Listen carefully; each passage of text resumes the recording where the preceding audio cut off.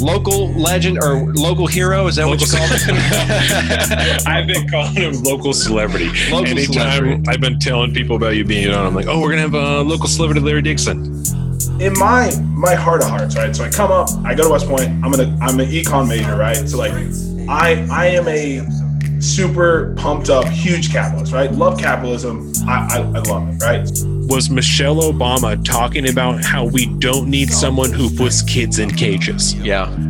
You mean the policy that started during your husband's administration? Coming at you every week with this food for thought. Hope you ready to eat. With everything going on in this nation, we need some information, and that's why SALT need to be stationed in your rotation. With real talking, real topics, real people, real problems. Think we need some help to solve them, and leave it up to Colin and the Donovan. Cause that's what's that?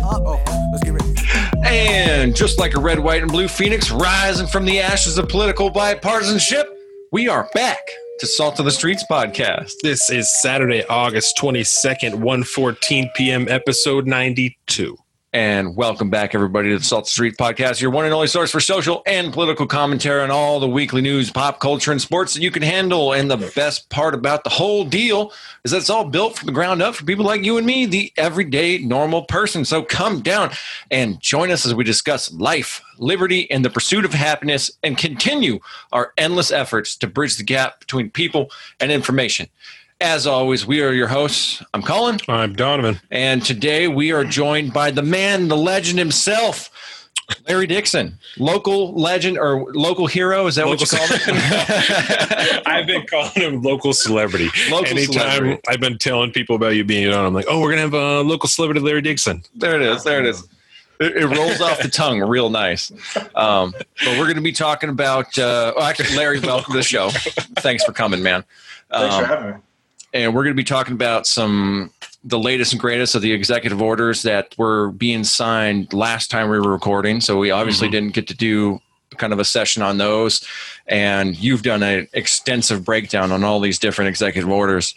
We're going to be talking about a little bit. We're getting to know you a little bit more. I think you were at West Point at the same time I was at West Point doing some other things. So I want to talk to you a little bit about that. We'll talk about football. We're going to talk about what we think like a phase 4 stimulus package might look like. And then this really interesting concept about these learning and school pods that sound really interesting, I think. Yeah. But yeah, so we're going to get into all that. And as per the usual, so much more. So yeah, we'll just take it from there. Yeah. Okay. So we'll start here. So, Larry, you're obviously from our area, but you don't live here anymore. A lot of people watching this are going to recognize you. Some people are going to know what you look like. Some people are just going to know what your name is. So we'll get into like your personal history. I'm still getting used to wearing headphones again. So we'll get into that a little bit. But I've obviously known who you were for a while just because you went to the same high school that I did, played football. So I went to your games and stuff when you were playing. And some people, your name comes up randomly. I don't know if you know that. People are like, oh, I wonder what Larry Dixon is doing. Like, it's just, like I said, local celebrity is not an unrealistic description for you. Partially because you've done some amazing things, partially because our town is so fucking small that if you're famous for anything, you're going to be super famous until someone else comes along. And I don't think we've had anyone else. Bremerton, I guess, exactly. Right? Yeah. I don't think we've had anybody else really famous come out since you. So, I mean, I'm on here every week, Don. Don't diminish me that's way. That's right. Sorry. Yeah. But I came to kind of re-notice you I think it was when you started doing the breakdowns of these bills, right? Because did you just start doing the breakdowns when all the stimulus stuff happened, or had you been doing them for a while? So the stimulus, that was the first time I went to Facebook. I got into accounting and taxes, so that's pretty much what I do in my spare time. And so I've been helping people kind of sift through, grow up as their tax situation becomes more complicated. And then when that first stimulus package came out, I wasn't really paying attention because I don't spend a ton of time paying attention to politics. But once that came down, I started getting, I won't say inundated, but I got asked a ton of questions. Everybody's like, well, what does this mean? How does this affect me? Is this taxable? And then I just saw even more stuff than that. I saw just wrong information being put out, and I just saw memes that were just wrong. And I was like, okay, well, we need to sift through this. And then I was like, I'm just gonna go to Facebook. I'm gonna help out my friends, and hopefully, like, people will get a little bit of value from it. Yeah, and so you and I were not friends on Facebook at the time, but a mutual friend that we had was sharing those posts that you were doing. And so I saw that, and it was like you were kind of talking about a comprehensive breakdown of the stimulus package, what you should expect, what the checks are going to look like, what it means for you in the future, what maybe you should be doing with them, what you can maybe expect in the future from another phase. And then after that, you were taking questions for several days afterwards in the comments, which I thought was great. Not that you were just leaving it like, here you go, figure it the fuck out past this point. Not that they couldn't because it was so comprehensive, but that you were actually taking follow-up questions afterwards to help people truly understand something you'd already broken down. And that obviously fits very closely into what we're doing here, you know? And so the first one that I saw, I added you as a friend because I wanted to keep seeing it. I wanted to keep seeing what you were doing because, first of all, I thought it was a great resource for myself, but I also just loved seeing it, loved seeing other people understand what was happening and trying to help even more people understand. So that's kind of our whole goal of what we're doing here, you know, is trying to take politics and make it easy for everybody to consume, you know? Make it digestible for the average, the everyday normal person, as you know, we don't bullshit when we have that in the beginning. That's really what we do. Is it's for your coworkers at work that you sit there and you have, you know, people have, especially these days in 2020, political discussions going to come up in some fashion, and you should be able to have an intelligent conversation with your coworkers or your friends, and if they're saying some really fucked up shit that's off the wall and totally not true, you should be able to be coming to sources like us or, you know, whatever it is, and being able to strip away some of the bullshit out of that and then just actually talk about what's really happening. Because it's so, for lack of a better term, you know, the fake news is so pervasive. And when the vast majority of people that are on these social medias are getting their news, if you will, their political facts from memes, that's a problem. It's a big problem now. Huge problem. There's just so much of it. Like, there's just like, you guys seem like, as you guys start following more, like there's so much going on. Like, you look at America, we have the shutdowns or the coronavirus. Then you pop in, you have like the tax bills, and then you have just what's going on. You have the George Floyd incident, and then you have the Black Lives Matter. And then like, you're like, okay, I'm overwhelmed. And then you're like, well, that's just America. We haven't even gotten to China or Russia, like the actual global. So like, whenever I see someone distill something down in a meme, I'm just like, there's people that spend years studying this stuff that put out papers. I'm just like, that's just not how we got to get through this. Yeah. Well, and the stimulus bill, like you said, because it was such a huge piece of legislation, it was so hard for people to consume, and there was immediately misinformation put out for 100%. Any number of reasons, whether it was because someone didn't actually understand and they were just saying something, or they were trying to attack the president, trying to attack the Democratic Party, trying to attack the Republican Party. So everybody's finding something that they don't like, you know, and attacking it. And that the checks were so big. Like, I even just dealt with it last night at the cabin with my mom's house. There was somebody there, one of her friends, that, you know, we were talking about what we're going to talk about on the show today. And they were like, oh, what about these checks? Like, I've heard, you know, they're going to cost people like up to like $18,000. And I was like, hold on. Right. I was like, so think about it. And I was like, even just at its base, right? Like, these checks stemmed from a multi-trillion-dollar stimulus package. Like, that is where the money came from, is the money that we added to the deficit. Like, so there are literally people who aren't paying taxes, that don't file their taxes, that got checks. How are you going to pay back money on your taxes if you don't file taxes? Like, it logically makes no sense, you know, but people, for, like I said, for any number of reasons, are so instantly willing to accept something that makes them upset, you know, that they think makes somebody else look shitty, does something, does whatever. Is that outrage culture, you think? Or that might be slightly I don't know what to attribute that to. I just think I think we love misery. I think we love company, and misery loves company. I think we like attention. And whenever you say, like, whenever you're screaming, like, this is the word, like, people are going to be like, oh man, like, that makes me feel bad. And then you like congregate about what's bad. Like, I think that, again, that was tough. Like, the big misnomer with the checks was, so, well, this is taxable.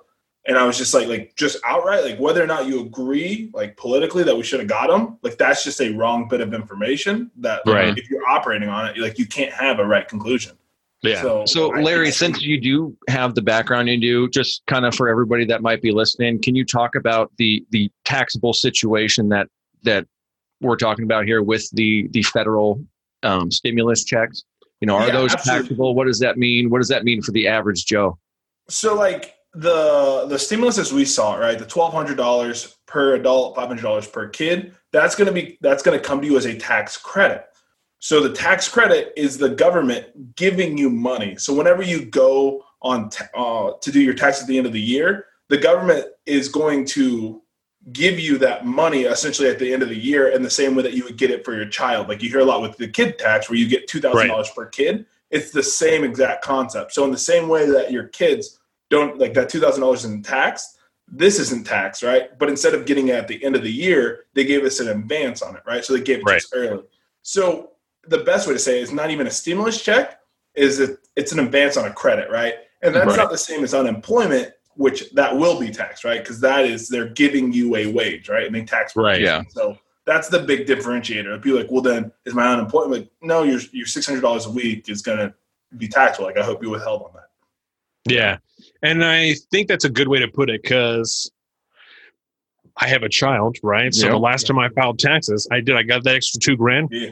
I don't have to pay that back. I can tell you, I got to keep it, you know? So I think that's a really good way to put it. There are a lot of people I saw, like, the same deal as you. When that first happened, I saw so many people that were talking about, I'm going to save this money. If I have to pay it back, I don't want it. Like, all this stuff, you know, that I'm like, that's not even true. You know, people who had multiple kids, and so they're getting big checks, you know, married couples with 3-4 kids, they're getting checks of several $1,000s, you know? So they're like, do I keep this $5,000? Do I, like, what am I supposed to do with this? You know? And then other people in the comments of their questions just straight lying, you know, whether or not they knew they were lying, but saying things that were not true. And it made me so happy to see a regular person that doesn't like you, that's not doing a podcast, not trying to, I mean, other than like doing taxes, you know, you're not making money off of trying to provide information. You just want people to understand the reality of what's happening, you know? Yeah. And like, that's like, we make taxes out to be so confusing, right? Like, I mean, at least in my family, like, I always thought taxes were confusing. And it sounds aggressive. And if you ever read the actual tax code that, like, no normal person reads, like, not even accountants do, right? Like, reading the tax code is absurd. But, like, it seems so complicated, but it's a very simple thing. So, like, I always hate when I had a question and no one was there to answer it. So I try to just answer these questions and, like, give back the little bit of knowledge I have. Like, obviously it's very specific. So it's not going to stretch, but, like, to be at least, like, bounce off to say, hey, I don't know, or, like, because, like, we've all seen information and then you're like, well, my situation is super specific. Like, this can't apply. So I've always hated that situation where that person just feels alone. Or the other worst thing, they have to go pay hundreds of dollars to get someone else's time. You know what I mean? Which is fine for me as a capitalist, but, like, as a person who want to help people, like, I want to bridge that gap. Yeah, that's true. That's true. Yeah. No, exactly.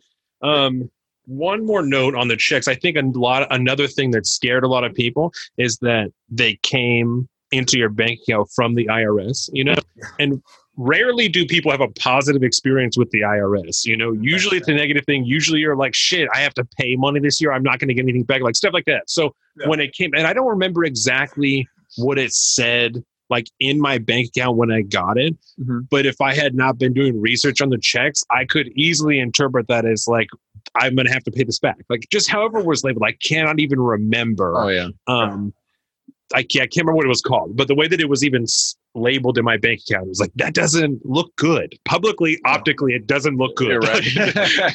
And it's like, it was easy if you got the $1,200 or the $2,400, but there was people that got like $712 or $10 because, like, you know, they got pared down off of that prorated thing. So, like, it's even weirder for them when you show up like, I have $765 from. Like, no, that's you. You're good. You did your part. So. And I didn't even consider, because obviously I'm in the $1,200 range. I didn't even consider getting less than that. Oh, you know? yeah, So yeah. all of these articles are going to be about $1,200. So if you get less than that, you're like, what the fuck is this?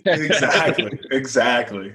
That's really interesting. Oh, yeah. I did not consider that. And if you're running a direct deposit situation too, like it's one thing where you get a check in the mail and it says U.S. Department of the Treasury, Yeah. IRS, something like that. But then you get some weird code in your bank account as a deposit from like IRS, bunch of numbers probably, and all this other stuff. It's enough to go, what is this? Yeah. I'm worried.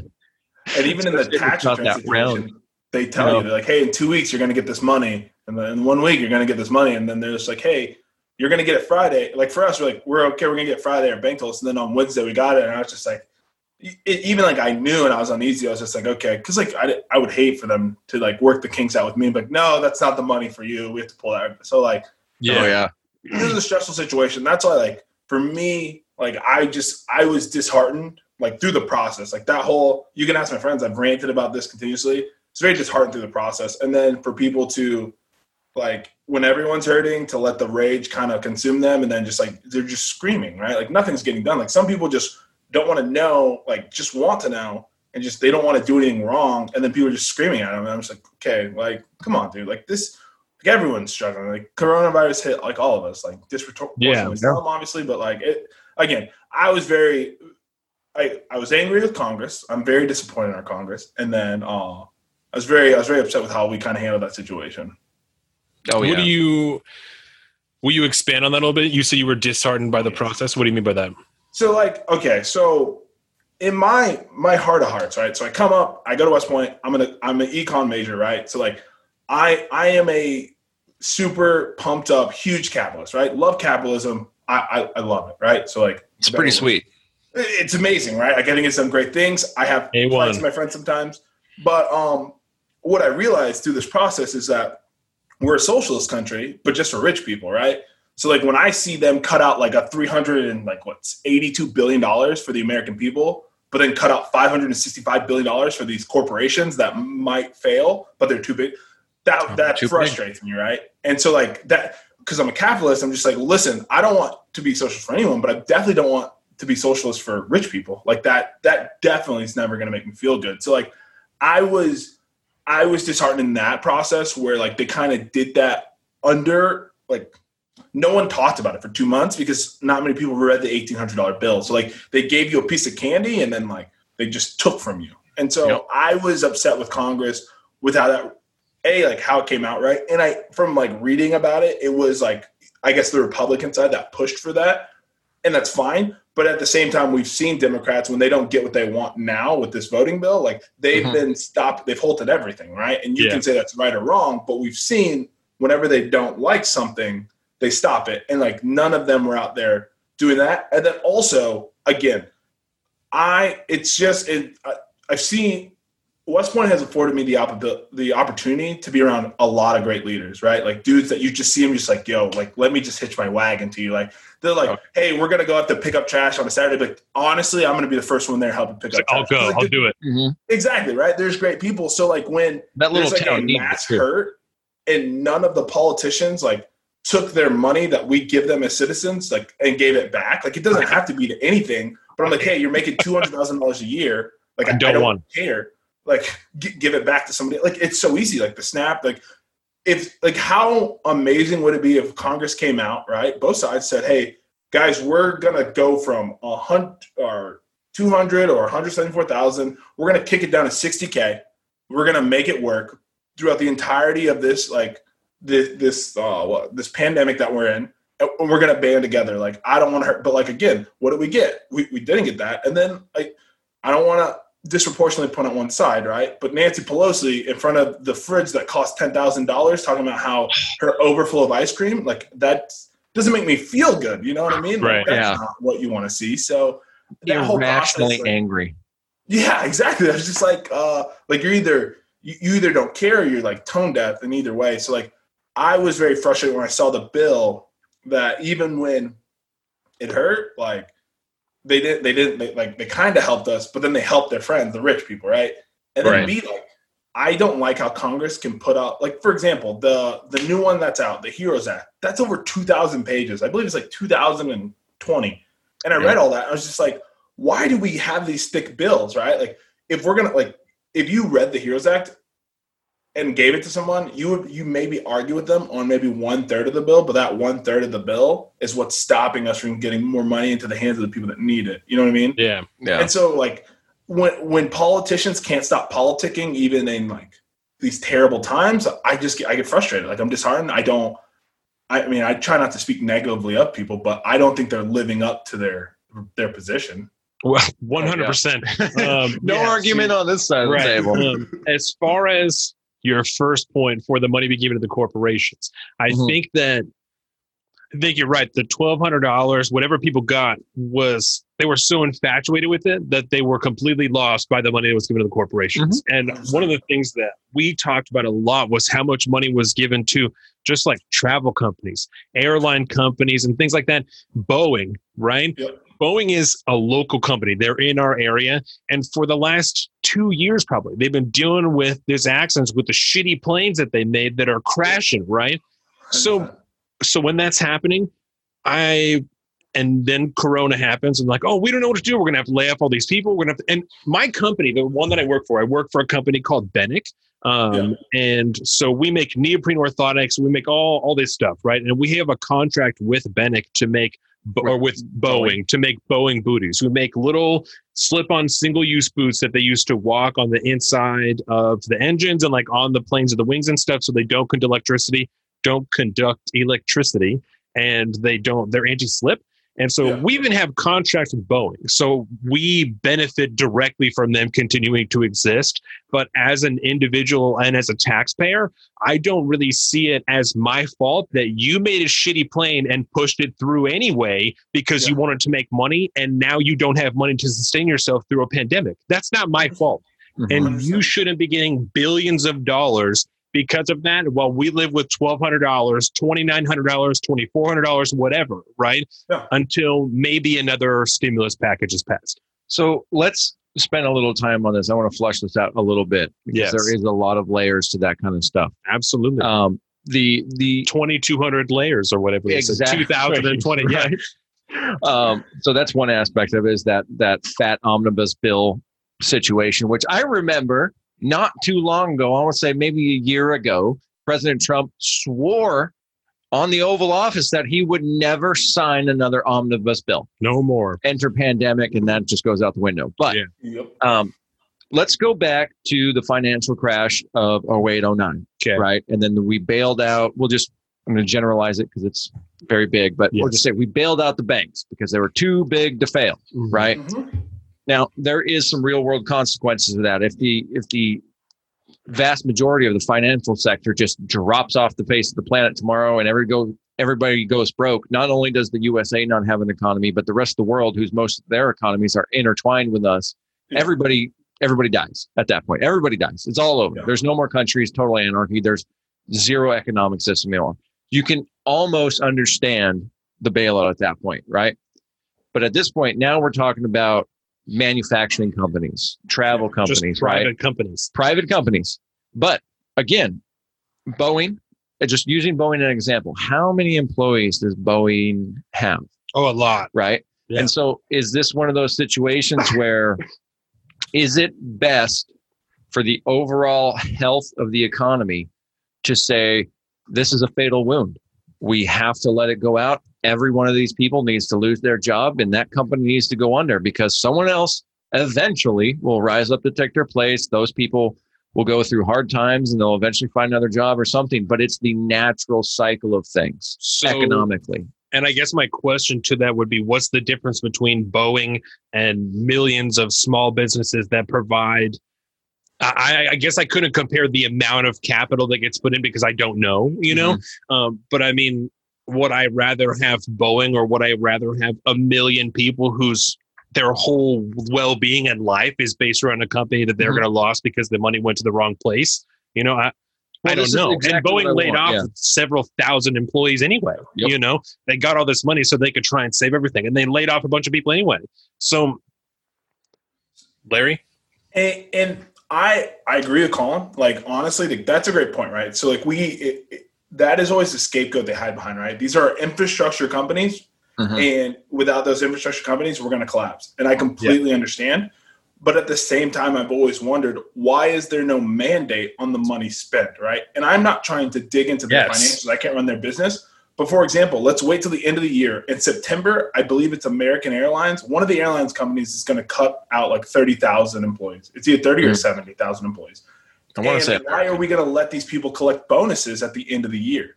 Right. So, for example, if you just said, hey, like, you're right, you need this help, here's the $5 billion check, but for the next 5 to 10 years, you can't make, as a person, more than $60,000 a year or tied to inflation. Right. And we just put no pressures on those people to kind of spend it or be great people, right? Because, like, again, if we're going to say the social safety net is there for you, then, like, we have to have a forcing function to make them give back to us. Because, like, what I don't want to see is that those companies get $5 billion and then fire employees and then write fat checks and said, hey guys, we did it. We have a great business. And like, that's where I start to get uncomfortable. But like, I get it. Cause in 2008, when they're like, banks are too big to fail. Like that was the first time I was like, I don't know if this feels good, but like economically, like you stated, like a lot more than America's going to go down if our banking system goes down. So kind of like we're almost in too deep essentially in some of these institutions that we can't, in good conscience, walk away from them and let them fail. Although, I can't help but stick to kind of like my roots on that one, saying, well, no, we need to deal. We fucked it up. Somebody fucked it up. We as a society screwed it up. We need to pay the consequences, and it's going to hurt real bad. But I mean, on paper, I could see, say, like, just with Boeing again, let's say we give them $500 billion, right, to float their business, keep their employees and pay, so on and so forth. Could you not just give that $500 billion to every one of the employees, and then whoever wants to stay there stays there? And then if the company fails, and everybody's got money or something, or put it into a social safety net within the state or something, so that those people can still get access to that money. But then the company that is failing for very specific reasons fails. Yeah. And then we just move on. And I think I think those are both great points. I'm just playing with ideas. Certainly. Well, and to Larry's point, when the first stimulus package was being passed, I remember vividly it being a huge sticking point that the Republicans were not willing to put something in the bill that mandated the way the money was spent. Yeah. They were not willing to put something in there. And I didn't understand that, and the only stipulation for the PPP program was just to maintain 90% of your payroll through September, whatever the fuck. It's like it's an arbitrary time, like through the end of the year or something, So what I can take, I think it was twice the amount of money that they needed for payroll that they could get in a loan that would turn into a grant, so long as they maintained at least 90% payroll. So that's it. That's all that you have to do. And so you can just pay them. I mean, save as much money as that as you can until that happens. Lay off all those motherfuckers because it's been a year and America's still going to shit, and then keep all the rest of that money and nothing happens because it's a grant. Like there's nothing to, and I'm not trying to play out a nightmare capitalism scenario because I'm a capitalist, but we've seen dirty shit like that happen in the past. Oh, yeah. And so I have some reason to think that there's some sneaky accountant who himself wants more money, who walked himself up to the first floor and was like, hey, guess what I just figured out? How we can all take a fat ass bonus when all this is over, that we can look good publicly and not take a bonus during 2020, but 2021 we'll take a fat New Year's bonus because we did so good in maintaining the company until we just couldn't do it anymore. That's crazy. Yeah. Even on the PPP loan side of it. So like when it first came out, like 75% of your loan for it to be a grant had to be spent on payroll. They lowered that down to 60. Right. They at least started to be like, hey, like what you can't do. Like I believe one guy went out and bought like an expensive car, got like a $1 million loan and went and bought a car, right? He got hemmed up for fraud. But good. So that like there's an audit function or an oversight, right? That like in their heads are like, okay, there is a way that's gross negligence of spending, and then there's a way to do it right. But I just don't like it. There's a certain level of business that when you get above there, like we have no oversight. Like we don't know what American Airlines, Boeing's, what any of these companies are doing with the money. But for the PPP portion, because I have like clients who did it, like we have to present like, hey, We got $24,000 in this grant. We spent over $18,000 on this, and then we spent on this, and we have to present, like, we fill out the paperwork, and then some will be audited, probably 2% just random audited, or those who do it wrong. And they'll have to present pay stubs, they'll have to present receipts and things of that nature. But again, I don't like where things happen in a vacuum, and that's what makes me feel like, okay, like, is that capitalism? Because, like, even how we're kind of, like, we went around the table, like, we all kind of had different ideas on how we could, like, oversight, or like how we could have a touch point, and like the fact that they have zero makes me feel like they just gave their friends money, and like that's either crony capitalism or socialist for the rich, and I don't want to be a part of either. And that's always where I've been, like, look, it may not be 100%, like, I don't want to be in your boardroom meetings, but zero, like, is that smart money? Well, and to that point, there was so many companies, I'm sure you could find a list, when the PPP program first started, that got big-ass loans, that until there was articles written about it, they were just like, oh, we'll just hold on to it. Big old companies, they didn't need it because then they gave it back. Including private universities. Right. And it wasn't until they got public pressure that they gave the money back. They were just going to hold on to it, and just keep it and do whatever with it and pay 60% to payroll and then keep the rest of the money they would have spent on payroll anyway. That's crazy to me. I don't remember what episode it was, but we were in the old studio back at the garage. Mm-hmm. And I do remember having a list of all the companies that received the first initial payments. And you'd look in the top, like 15 were all different airline companies and a couple of major corporations and stuff. And then it got all the way down to, the mom and pop shops getting $1 million here, $1 million there. But there was the ability to track that kind of money always, puts my hackles up, because I just go, wait, we're just doling out money. And the oversight is it's negligible at best. Yeah. And that's, but also especially when you look at like the travel companies and the airlines, the government and that industry have been so intertwined financially over the last decades, because you can't necessarily run an airline the way they run them at a profit. Necessarily, without charging $1,000 a seat for a ticket, from Seattle to Arizona or some shit, something that Southwest will do for like $250. Yeah, I don't know, but Southwest is always the cheapest. That's just my go-to. I don't know. That's how we fly through Southwest here. Oh yeah, there you go. I love Southwest. I've heard good things about people that fly Southwest. They're really cheap. They get you where you need to go. Which at the end of the day, if you're flying on any other airline, the best you're going to get is like maybe a different quality meal. And like maybe the difference is you get a cold meal versus like a pack of peanuts. Yeah. But like Southwest, like, we'll just do this shit on the cheap. We'll get you where you want to go. And we're not going to charge you that much money. Come on. We just know you want to ride. Interesting. But I don't know. I've flown a lot. You haven't flown that much, have you? No. Well, the last time I flew, I had that horrible experience, Yeah. It was like we flew Delta. I've only flown maybe like 5 round trips in my whole life. Like I really haven't done it that many times. And so, which is a lot more than even some people. Yeah, some people certainly. Just never flown. But the last time we flew, we went to Michigan to see Jordan and Aaron's dad. And like his grandparents and stuff like that. You graduated with my sister-in-law. Aaron. I literally saw your wife. I was just like, wait, I know, because I met her before, obviously. So I've known her for a while.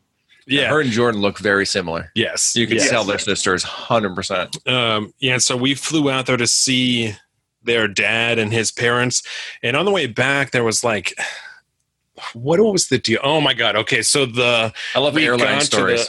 It was horrible. Yeah, it was horrible. And we went to Michigan. We went to Free Soil, Michigan, which is just the tiniest fucking town that exists. And so we had to drive like 2 hours to Grand Rapids and then fly from Grand Rapids to somewhere else on a small plane and then get on a bigger flight, right? It was a whole deal. Mm-hmm. And so when we went to get on the last leg to go home, the pilots that were supposed to fly the plane got in like 3 hours later than they were supposed to. And they have to have like 10 hours of rest or whatever before the next flight. And so they were late and they knew that, but no one said anything. They just kept telling everyone like, oh, we can't get a hold of pilots. We don't know what's happening. Like, we have no idea. So everyone's just sitting at the gate for like 3 hours. Right. And so half hour before the pilots get there, somehow it leaks out to the people waiting that like what really happened, you know? And so I'm standing there at the gate and I'm like, so you mean to tell me that you knew last night that this plane wasn't going to leave on time and you chose to not tell anybody at all? You just let everybody show up here. We could have tried to get a different flight. We could have all these things we could have done in 10 hours that you knew was going to happen. You could have sent a fucking email and nothing, right?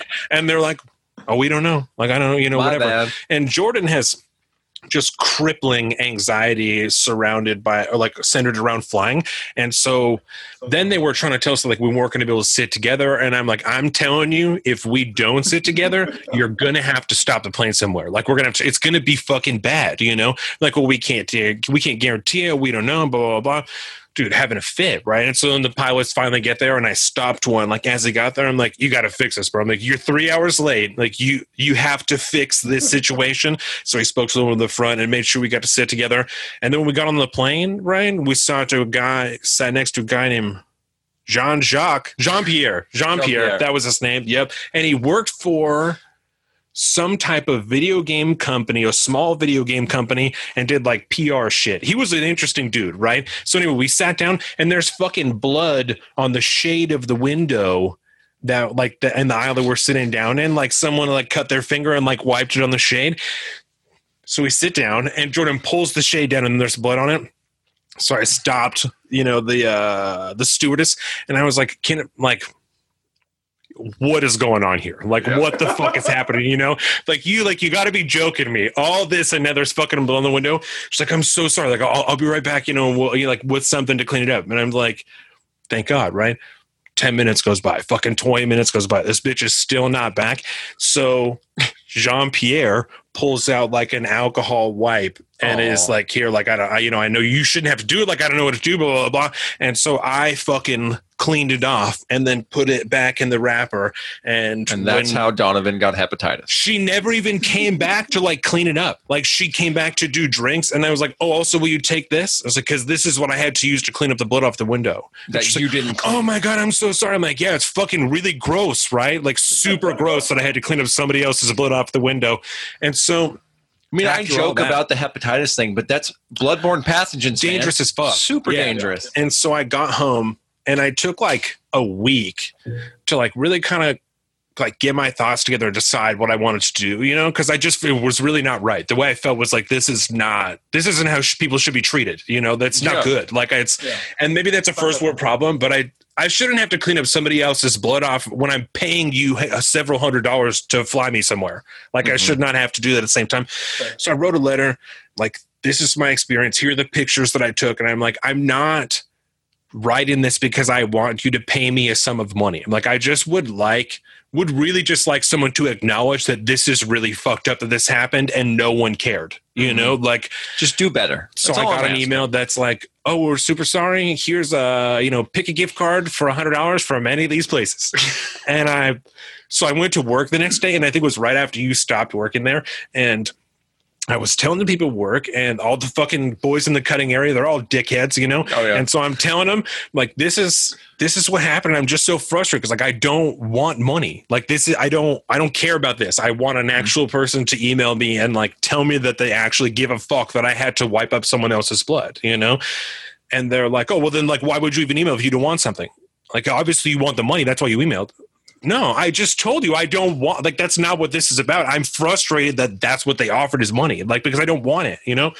Yeah. By the time that I actually decided that I was going to collect the money, it had been over 30 days. So the email thing expired. So I couldn't even go and get the gift card. It had been too late. Oh, God. So, yeah. So the link that I got for the gift card didn't even work anymore. So I never even got the $100. To contextualize that, right? I think a version of that story probably runs common to most people that fly. I'm sure. And now add on the fact that the government just bailed them out for billions of dollars for $500 billion. And it's not going to get better. They're never going to be better. Every time you deal with an airline, you just basically need to accept that you are cattle going through a fucking system and you just have to kind of do the thing. Get your fucking rights torn away every time you get in there. Literally, your rights are molested every time TSA touches you. 100%. And I Don't get me think started. that's what my biggest deal was like, even the guys that I worked with couldn't acknowledge. I'm like, it shouldn't be this way. Like, just because we rely on airline companies to get somewhere, we should not accept them being treated like human cattle just because this is the only option, Yeah. Because they are all like, well, we're going to give you the bare minimum of compassion and human care on this airplane so that you'll still come back. And past that, I don't give a fuck, because all I really want is your money.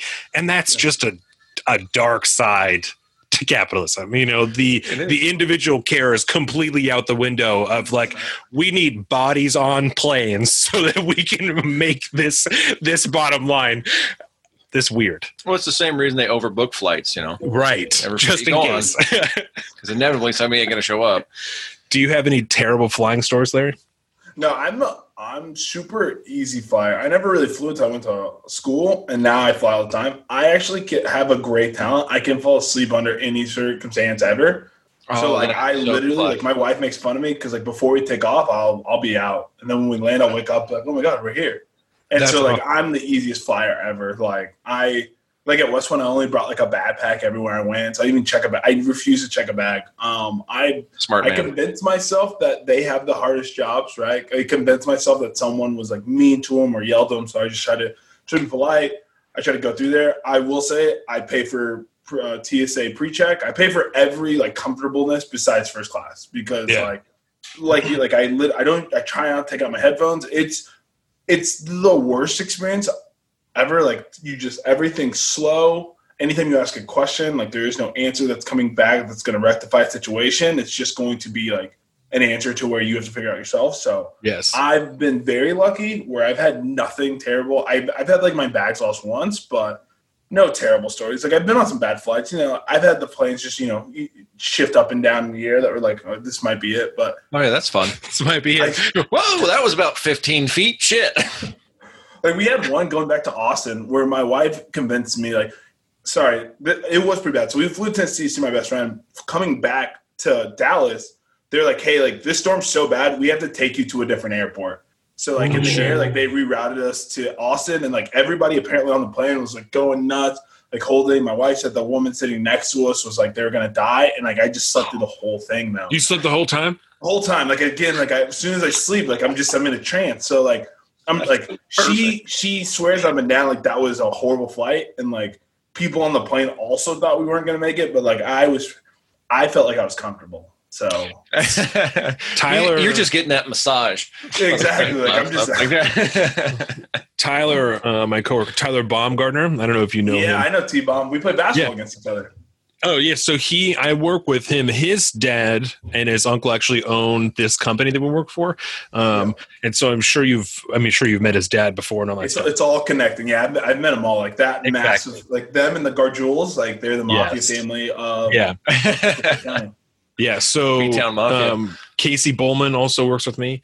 Yep. And Drew Vittleson also works with me.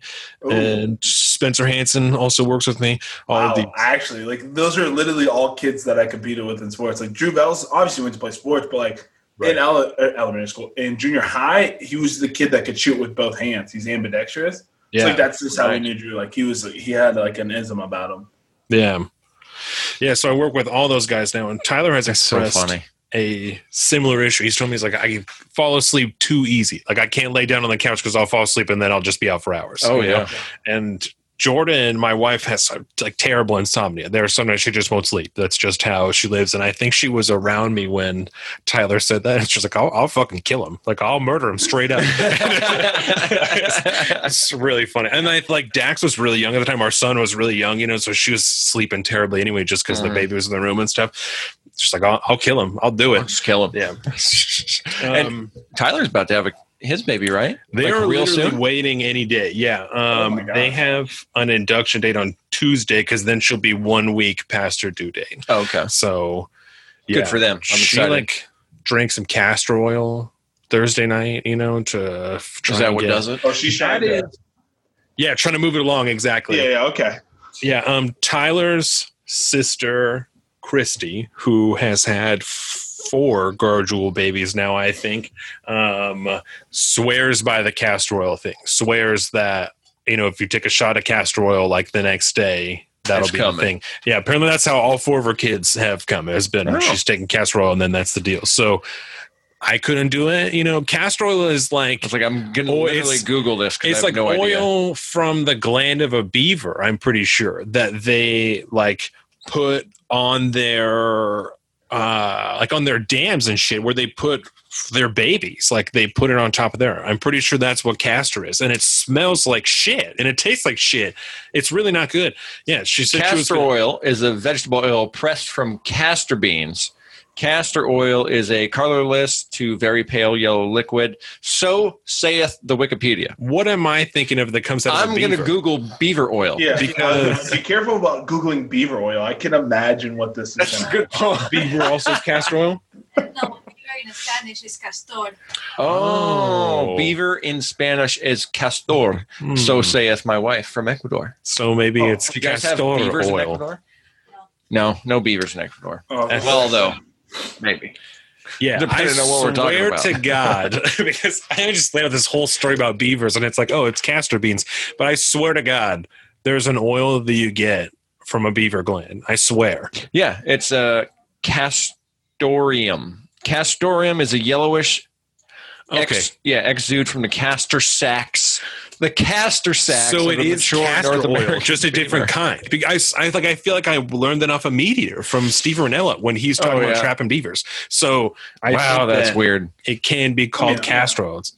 Okay, I'll allow it. That's like an insane like fact that you kind of know off the top of your head. I'm not gonna. Yeah, That's it's a pull, slightly right? upsetting. But This is- yeah, although I'll give you credit because you said you learned it from Meat Eater. yeah. Because that's here, Larry. I'm going to show you this picture. I'm going to bring this right up to the camera. Maybe you could see.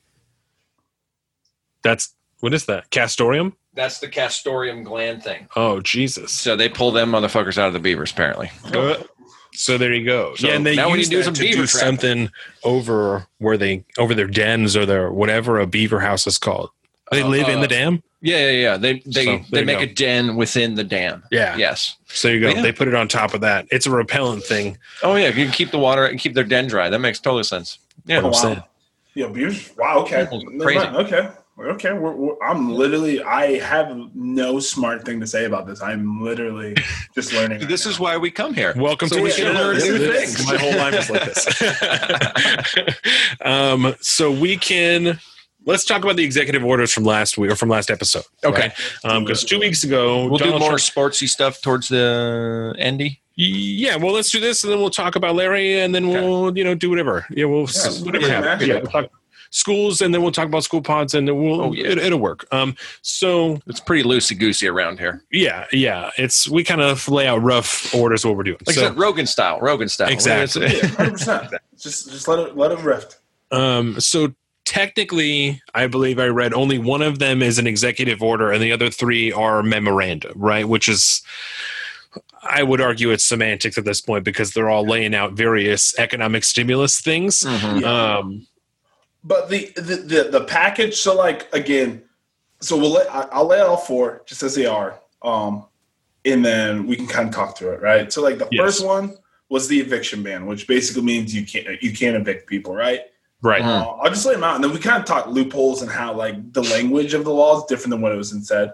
Perfect. The Social Security tax cut, the deferral that was posed as a tax cut. The payroll tax deferral, yeah.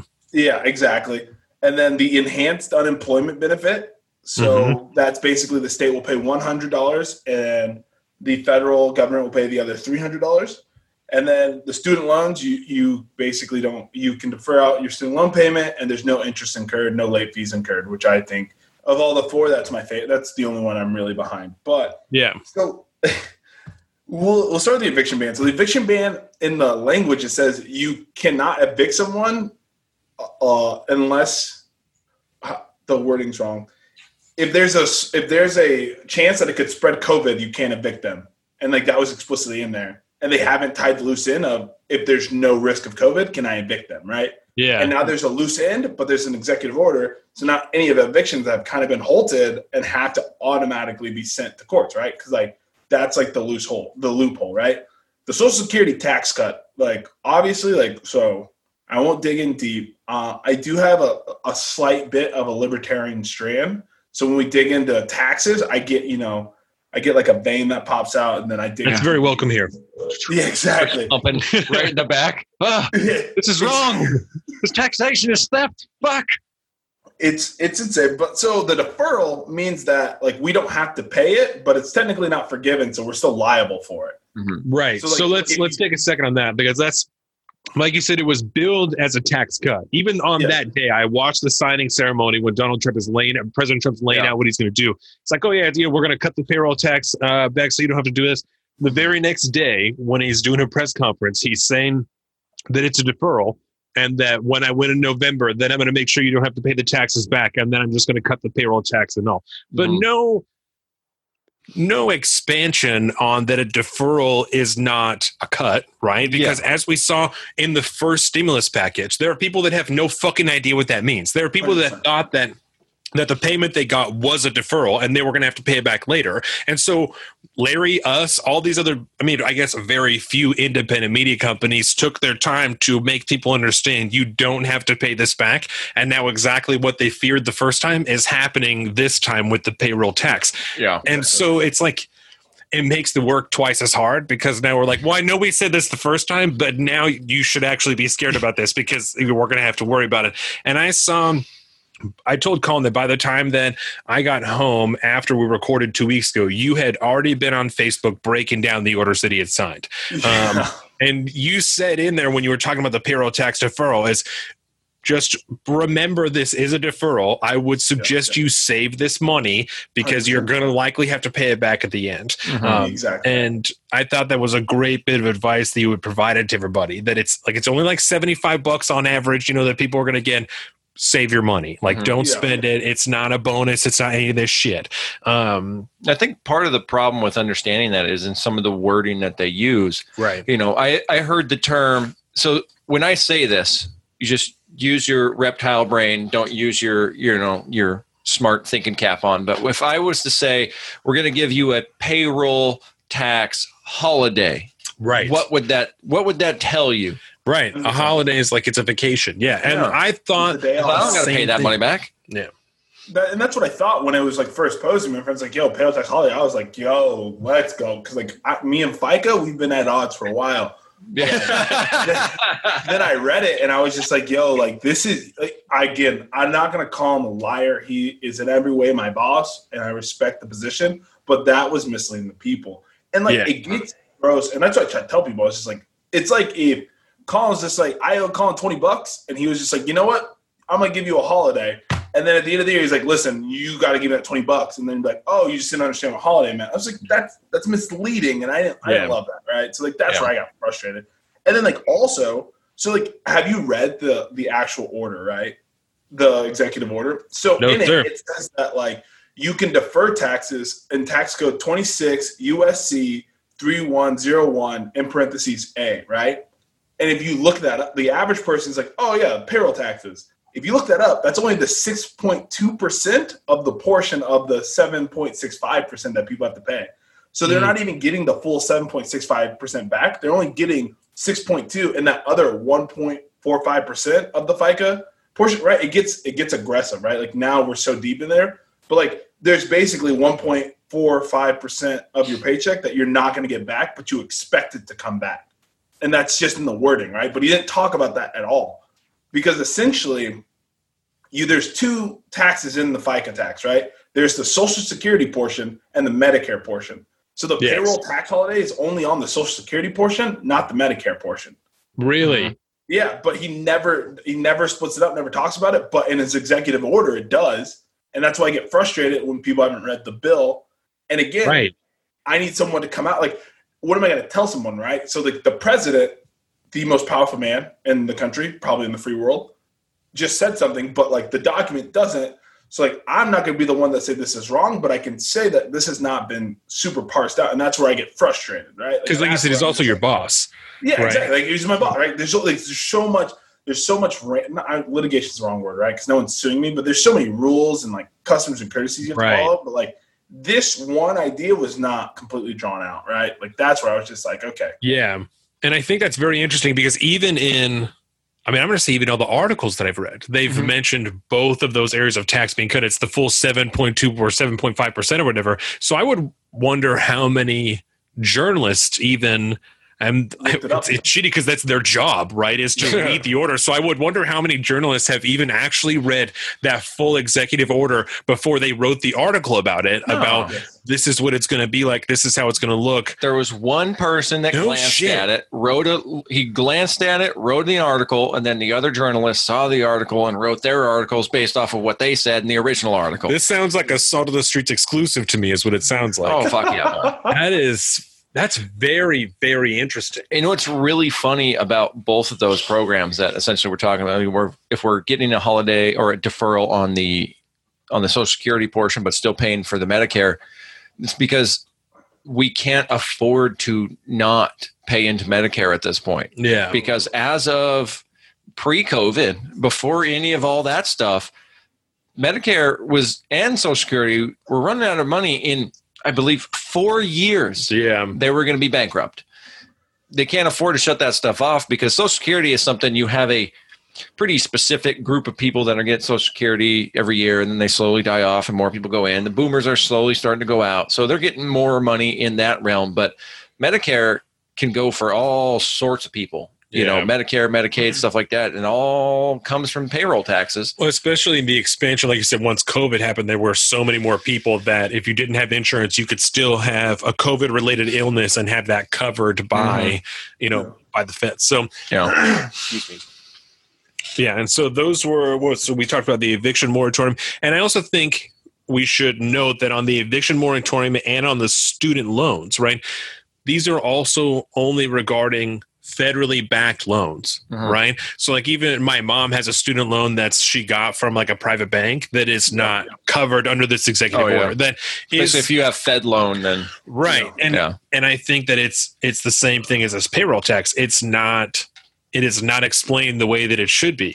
That's like, just because you have a mortgage doesn't mean it's covered by this. Just because you have a student loan doesn't mean it's covered by this. Because my mom is, and I'm thousands, or if not millions of other people are expected to then work with their private bank and not with the Fed. You just have to work with them, tell them, hey, I'm dealing with these issues. I really need a break, and hope that they'll be like, oh yeah, that's cool. Like, we'll defer it or whatever. But there's, I'm sure, at least one dick ass underwriter that's like, fuck no, I want the money. Give it to me now. You don't get to not pay your loan. I think that's very interesting. Well, and see, let's talk about the eviction thing for a second here, because there's a lot of aspects. There's more than one aspect. The two major aspect is the renter or the leaser. Yes. And the building owner or property owner. Yes. Right. One has to make payments on their building, and one has to make payments to the landlord so they can make payments on the building. The renter is now covered essentially, more or less, through the executive order and all these different eviction suspensions, whatever you want to call them. And we have a state level one, we have the federal level one.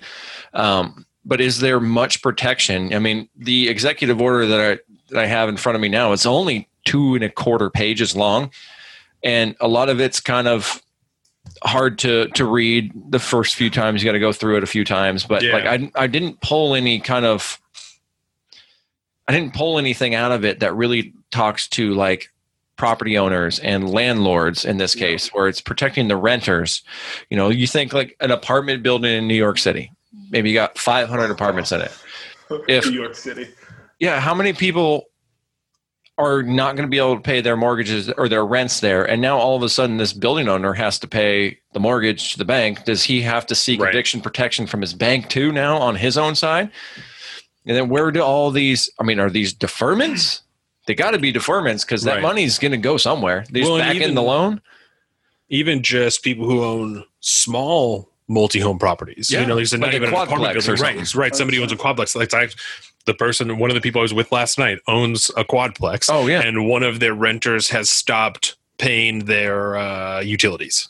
Just stopped doing it. But he can't evict them for not paying their utilities. He just has to cover that part of the bill.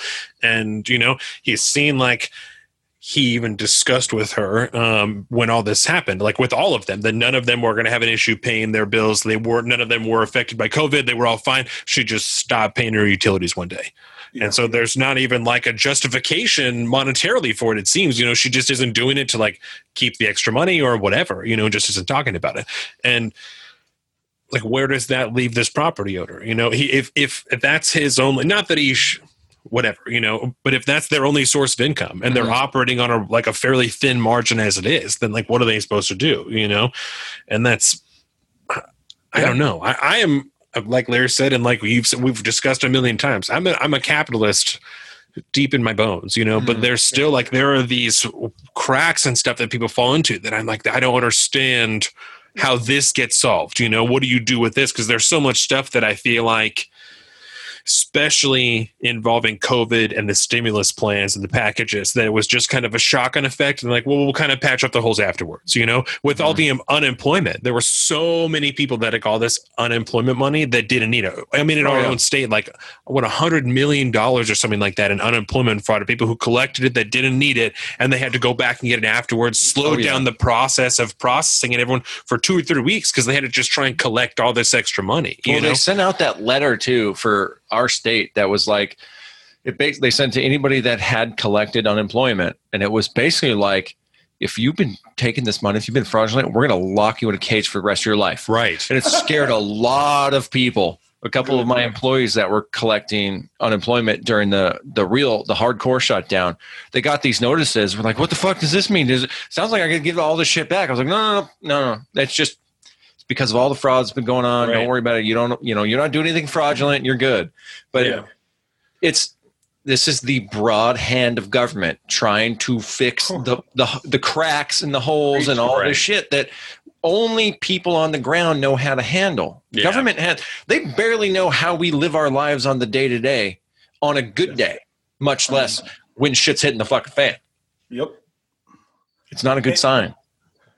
And just the eviction ban, like basically Colin, what you said, like that's the problem with the eviction ban, right? Like, so everything he says, right? Like they do have mortgage forbearance. So like, I'd be remiss if I didn't say, so like in the CARES Act, they do have mortgage forbearance for a year or until the end of the pandemic, right? I think it's 2 or 3 months after the end of the pandemic or a year. So like, that's something that you could do. So I know different kind of property owners that have entered into a mortgage forbearance. And it's the same, it's like the same thing as the student loan, right? So you need a federally backed loan. Yeah. If you do have one, they'll basically be like, hey, you don't have to pay your mortgage this month, and you don't get any late fees, no interest, no more interest than normal. And basically they take those months and put them at the end of your 30-year cycle. But then what happened was when people started doing that, when this first popped off, the banks were just like, hey, like, no, we didn't agree to this. And like there was a bunch of spats. And again, just like you're saying, Colin, because like they're trying to do it from so far away, like everything's messy on the ground. And then again, it's never the person. I'm not worried about like the wealthy person. I'm not worried about the person that's going to do it. The person who suffers is the person that doesn't have the resources. Like through this, I have a lot of smart. Like I'm the dumbest person I think I hang out with by far, easily. That's a good place to be. Yeah, exactly.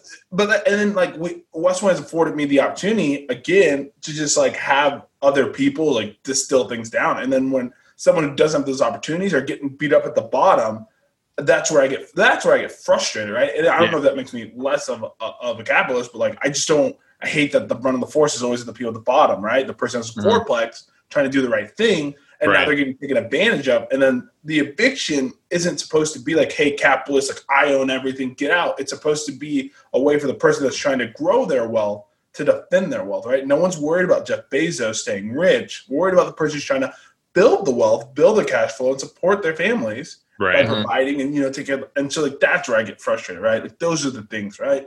So like another couple years for that guy that owns the quadplex, maybe he could buy another one. Right. And then he starts growing that wealth and boom, boom, boom. Next thing you know, you're providing a living for multiple people. You're putting a roof over their head. You're giving them a place to live because you have these properties that, whatever, you can offer somebody a place to live. You know how it works.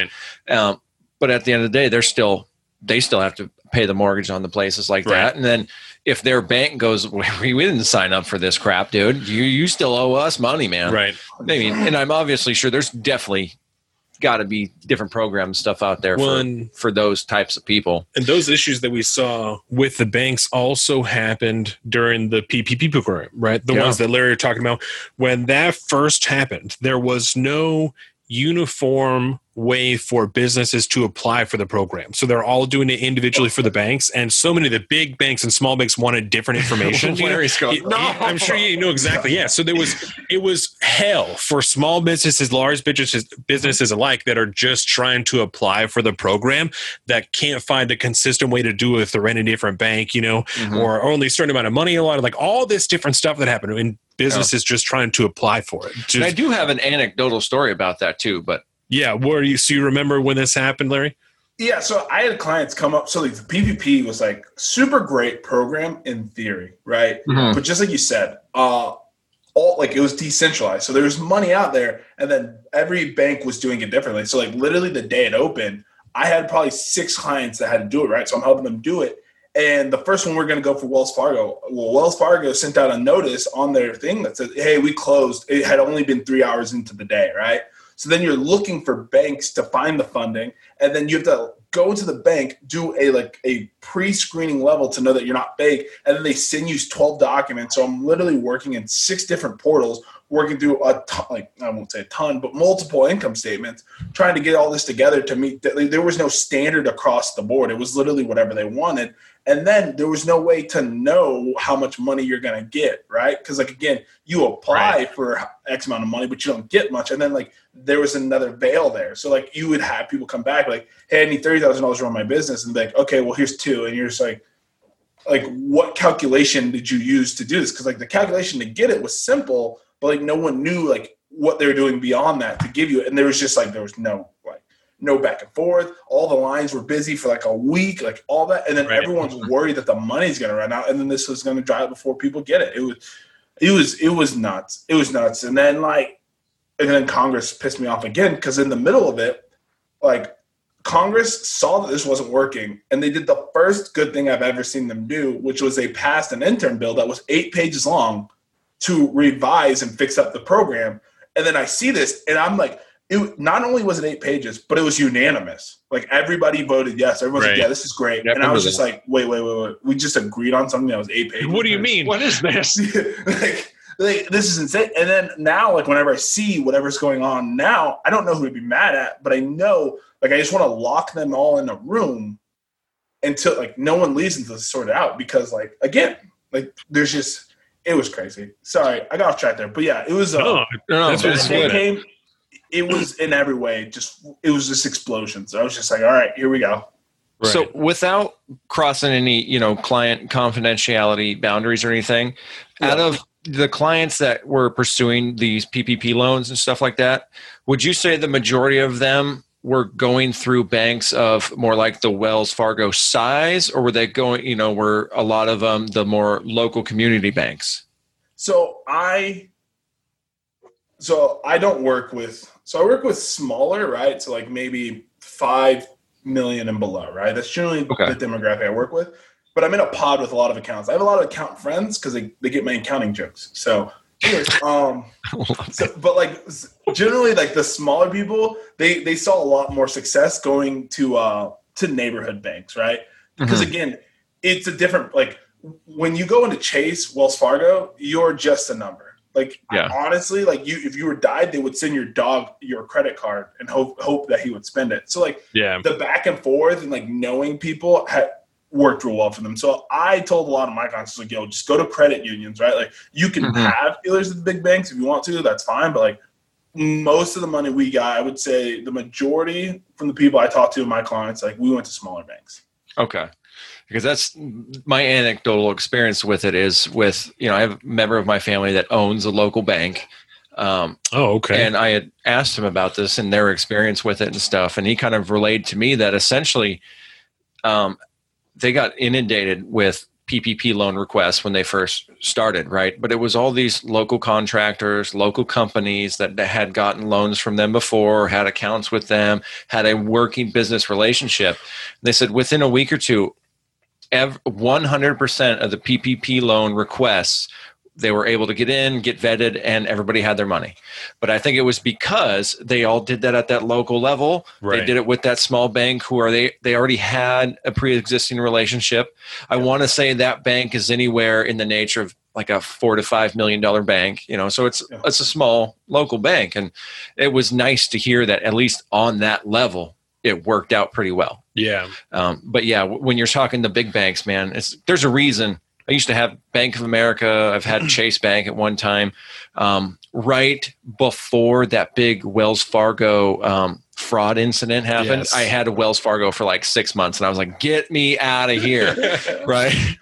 And so, but then once you go to a smaller bank like that, it is a totally different ballgame. Yeah. Like you might be a number to them still, but you're a number with some context, Right. Versus like Chase, you're literally just whatever your fucking credit score is and how many dollars you got in. That's it. And I think before we move on to the rest of these executive orders, memorandums, whatever you want to call them, I think that it's important to note that all of these things we've just talked about are kind of examples of ways that the big hand of government is not made to serve everybody at the same time. It's government, even the wonderful one that we have here, is not in its purest, most perfect form designed to serve every single person in the country at the same time. Word. It's just not. It's designed It can't to not effectively do it. Yeah. It cannot effectively do that. It's real good at giving money to states.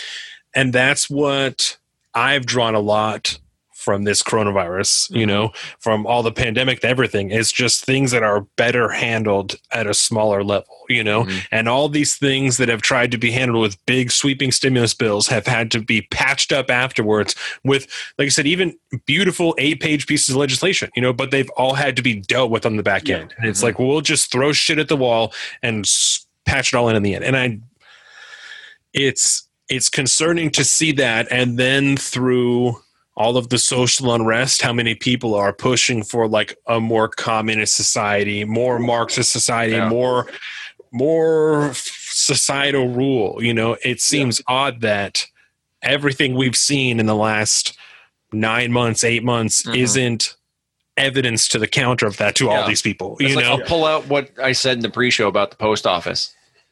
If it hasn't been good thus far, why do you want more of it? Yeah. It's been bad. It's been historically bad. They're not good at getting you money, period. Right. They have no idea what's going on.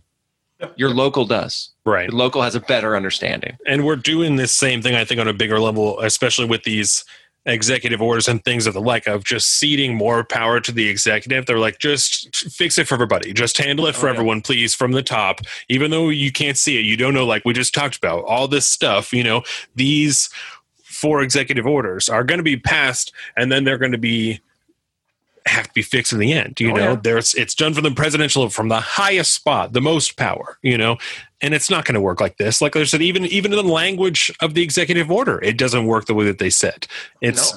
So even from the start, it's not what it seems. It's not the way that it's described, and it can't work. It is impossible for however many people in this country. What is it, 30 million or something like that? How many people are in the country? Way more than that? Yeah, way more than that. Try I don't know. It's like 300 and something, 60 million. 320 something. There you go. So 320. Yeah. It can't be done. No. It's not effectively. It cannot be done. We couldn't do it back when there was 100 million people here. No. Or less than that.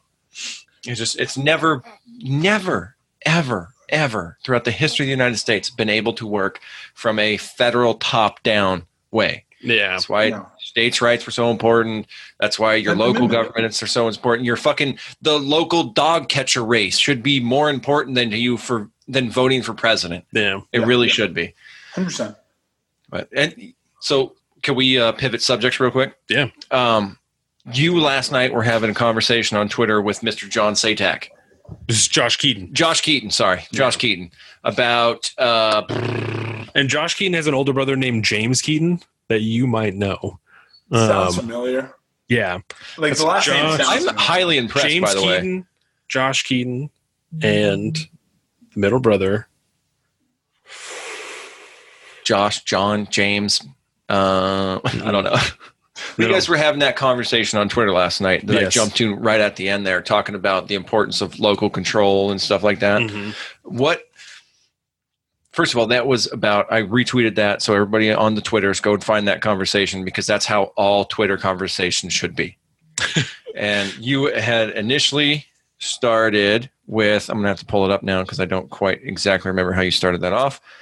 It was something about like stimulus not being important anymore. Like that the stimulus, heck, that's what I've been on this week. That's what I've been on this week. That's been my issue is that Congress was willing to walk away from the Capitol without having written a stimulus bill. Yeah. But they came back immediately so that they could hold the committee hearings for Louis DeJoy, right? Which I thought was super important. fucking disgusting. Yeah. Yeah, it's just a giant middle finger to people. Yeah, right. And like you were talking about, it's hard to decide who to support, you know?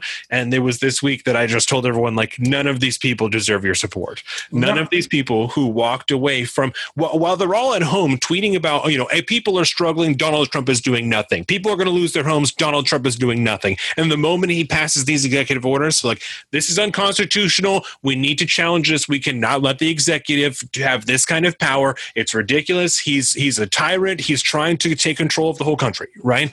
But we're not going to do anything because we got to hold these committee hearings. Like, and exactly. But to be talking about the importance of it at the same time that they're abdicating the responsibility that they have to do something about it is like shocking. And then to celebrate themselves at the DNC all in the same week, all these things happening at the same time is crazy. And the general public is more focused on the idea of the president trying to take control of the election via the post office that they don't give a fuck anymore. It doesn't even, the conversation has completely shifted. And I think the point that I was going to make was right there at the end. There was this fundamental misunderstanding, I think, that we have as a populace with the federal government and especially the highest offices in the federal government, the Speaker of the House, the Senate Majority Leader, the Senate Minority Leader, all those, you know, and then the President of the United States. There has been so much celebrity put behind these people now, especially now when, you know what the rest of the regular celebrities are doing? They're sitting at home on fucking, you know, on their social media because California is locked down tighter than a drum and they're making these fucking bullshit virtue signal posts. Yeah. So our regular celebrities are gone. Yeah. And so it's that much more open for President Trump and Nancy Pelosi and Chuck Schumer and Mitch McConnell to be our modern day celebrities. And I don't know at this point, especially now in 2020 with all of this, the election coming out, how can we remove the celebrity factor from politicians and get the populace back to focusing where the focus needs to be? Yeah. On your local representatives and even your federal state reps and stuff like this. But like the actual politics of the country should be hammered out on the state level and the federal government should just be chilling. Like we should almost not even give a shit who the president is. Yeah. But would you say that perhaps it's too far gone at this point and we'll never get back to a truly federalist, republic focused governmental system? Larry, you go first. I think that's tough. I mean, it's something I think about a lot, right? Like there's two big things that I thought about is like when you talk about the celebrity of it and like how they get so much acclaim from like the famous people in our, like now like you have them like getting retweeted by the smart like celebrities or whatever. And like, so at what point have you ever seen someone gain more power and then give it away? Right. And that's what really frustrates me, right? Because like everybody's like, well, this is an unprecedented time. We need to take unprecedented measures, right?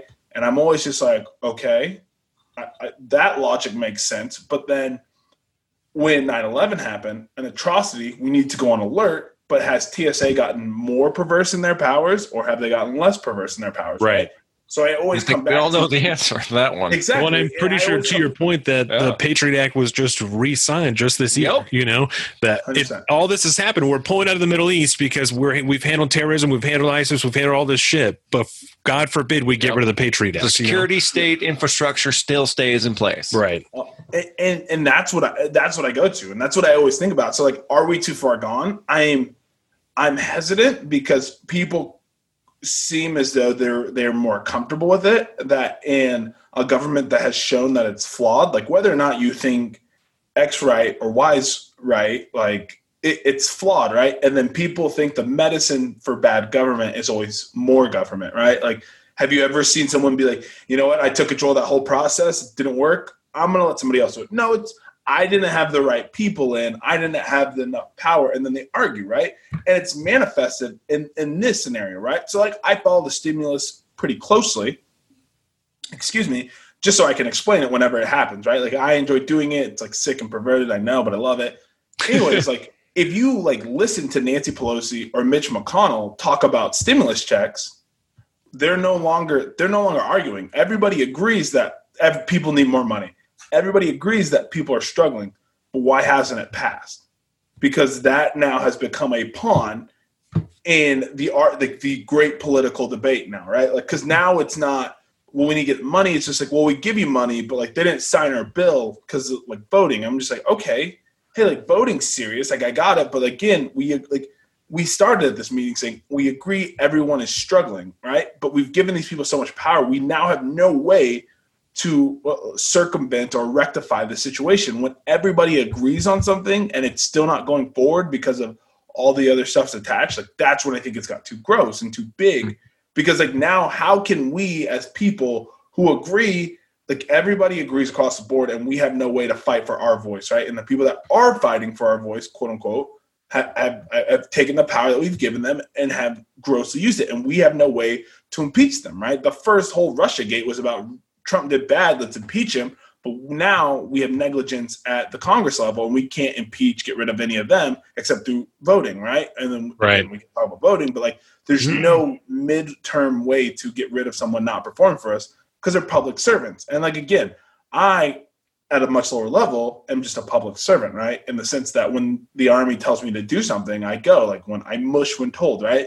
My guys do the same thing. Like we respond to whatever is told of us, right? Because we're public servants, right? We make a wage, but we work longer hours generally. Like we don't get kind of compensations. Like we're going to be uncomfortable. Like a year and a half ago, I was just randomly in Eastern Europe, just hanging out. And like there's no talks, right? But like our other public servants on the Capitol Hill, like there's no want to be uncomfortable to work for us.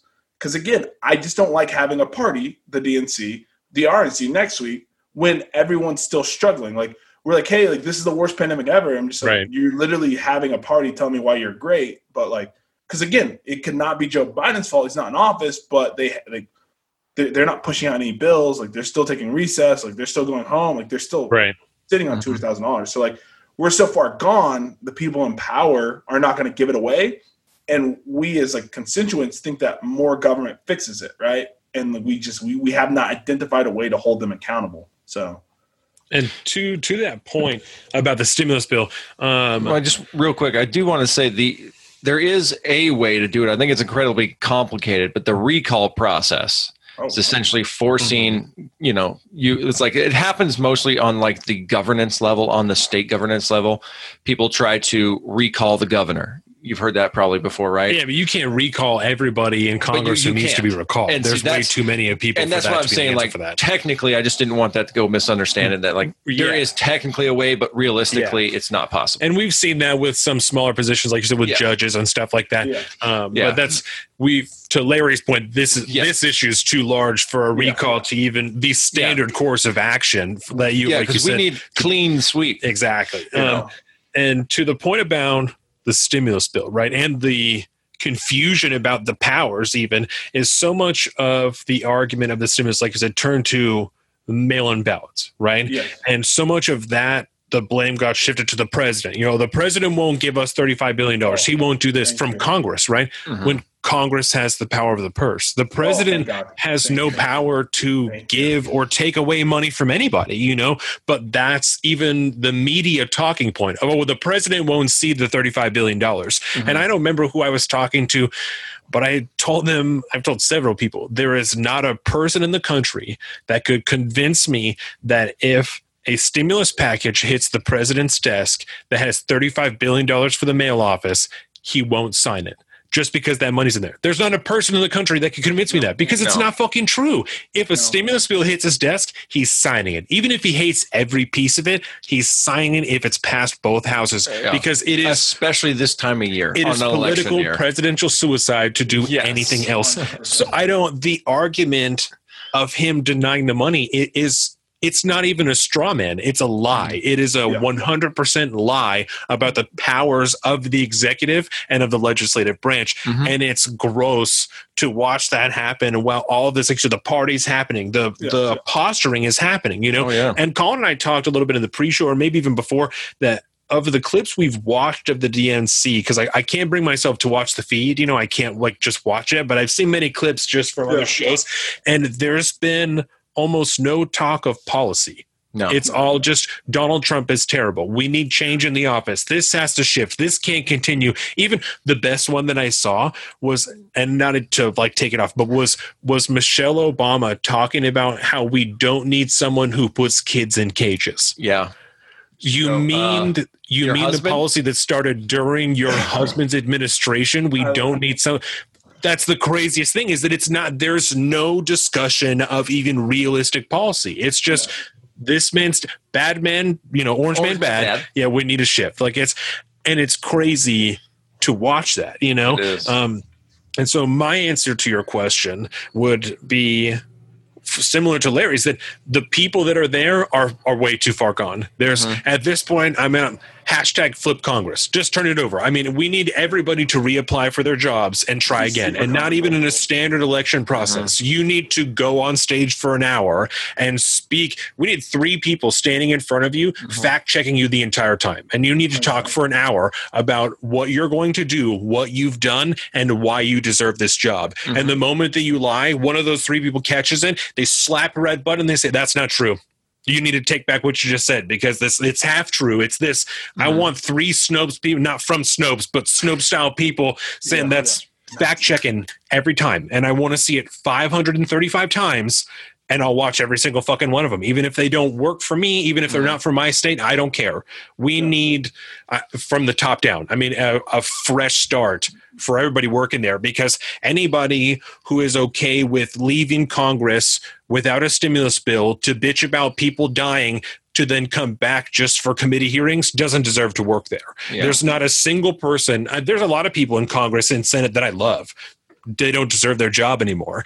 You're no longer doing it. You're abdicating the responsibility and blaming the executive, who has nothing to do with that process at all. Yeah. You just don't do it, you know? So you're waiting and waiting and waiting until he has to do something, and he pushes you, and then you blame him for it, you know? Yep. I'm not a fan of the president. I don't sit here and champion him. We take shots at him all of the time. But you've literally pushed, let's take Donald Trump out of it. You've pushed the office of the executive to the point that they have to act because you won't do it. And then you immediately legally challenge it because he shouldn't be doing it in the first place. 100%. You force him into a constitutionally compromised position to then take legal shots at it. All to try and get Joe Biden in the office. And it's the most hollow pursuit I think I've ever seen, because if you know anything about politics, you're sitting back and you're like, so you know there's no way that Donald Trump doesn't win, right? Like we've seen all this happen before. I mean, and if this is the argument, is that you're terrible, there's no way. That was the argument last time. That was the case against him last time. Is that Donald Trump is terrible, you know? That's not going to work now. It's been 4 years later. Things are even more divisive. Those people you couldn't flip last time are even more deeply ingrained in what they did before, you know? Yeah. So, I mean, I have in my soul all of the faith in the world in our system, in our founding ideals, in the beginnings of this country. But the people that we have allowed to take those positions do not hold the same values that we do. They don't care about the Constitution. They don't care about the Bill of Rights. They don't care about people who own quadplexes, who own small businesses, who want to start and small companies that are sharing opinions that are not publicly popular. You know, they don't care about those things. Those are not the people we need running this country. So at that point, would you say that it's the populace's fault for continuing to elect these people? Oh, yeah. Yeah. It's like, this is just what we deserve. Yeah, it's we definitely distance ourselves away from information, right? Like I've always thought it was a 2-prong attack, right? So like I'm again libertarian vein. I've always been a fan of no government, but less government, right? A smaller, limited power government. But that makes it imperative that we as the people, our culture has to be one of learning teaching and being great people. And I don't know if we still have that culture of learning and trying to absorb fact and then trying to make everybody's level or like everyone around us experience better. Right. Mm-hmm. Like, I think that's where we're kind of struggling is the culture component, and that's fine. But like the big one that I'm seeing is like this new war on free speech. And I was listening to Jordan Peterson that kind of summed it up the best. And he was just like, we need free speech. Like, we have to be willing to make someone uncomfortable in order for us to think, right? Right. Mm-hmm. And I think when we got so aggressively attached to feeling great at every time, we got away from a culture of trying to find what's right. Right. And now we're kind of stuck in, I want to be right and I want to feel good, right? Because I will say, like, when the George Floyd thing happened and the Black Lives Matter reemerged, I had some, I won't say heated, but I had some arguments, and I got crushed. Like, I got fucking handled, right? Because I didn't have the facts, and so my opinions, whether or not where they came from, they were just built on bad facts. So that shit got crushed, right? So I think through that process, we're so worried. You can call it offending people. We're so worried about protecting our narrative. We're so worried about being right that our culture of just wanting to strive for more is kind of decaying. So I do blame the populace a lot, but then again, like, I'm part of it, right? Like, the social media culture, which I love social media, right? I can just delete off my phone because I spend too much time on it. And I think that's a manifestation of us trying to spend the least amount of time on super complex things, but holding on to those super snippets, memes of like what's really going on. So right. I think that's I do blame the populace, but I acknowledge that I play a role in it, you know?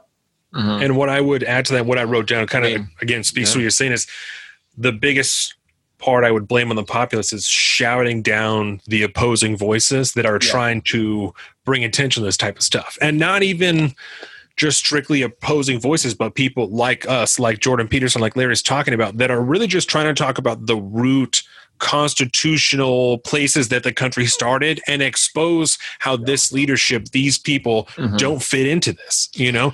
And people like us, all the people that we've talked about before, you know, get shoved into the corner of radical ideologies and, you know, white supremacists, racists, whatever, transphobes like Jordan Peterson got, because they're talking about structural problems that exist at the top that people aren't willing to listen to, you know, because of that populist attention on that celebrity factor, like you're talking about, of politics and aggression and not wanting to be uncomfortable. And that's not right because I don't like it, you know. We see that type of stuff all the time. It's something isn't not right just because it makes you uncomfortable. You just don't like it, you know? Yeah. And the issue that I think I've used as an example the most amount of times is abortion, right? When people talk about people who are pro-life, right? And they're just, you want to control women, you want to do all this stuff, you know, it's not about any of this stuff. There's so many people that hold pro-life views that from a religious aspect, from whatever reason, right, truly morally feel that abortion is murder, and that's why they oppose it, right? Not because they want to control what you do or don't want you to have options, because they truly feel that it's murder, you know? And if you discount that to just controlling someone's body, that's not an honest conversation. It dehumanizes that person's perspective. It takes it completely out of any legitimacy at all. It's just about control. Oh, you just want to control men. You just hate women, you know?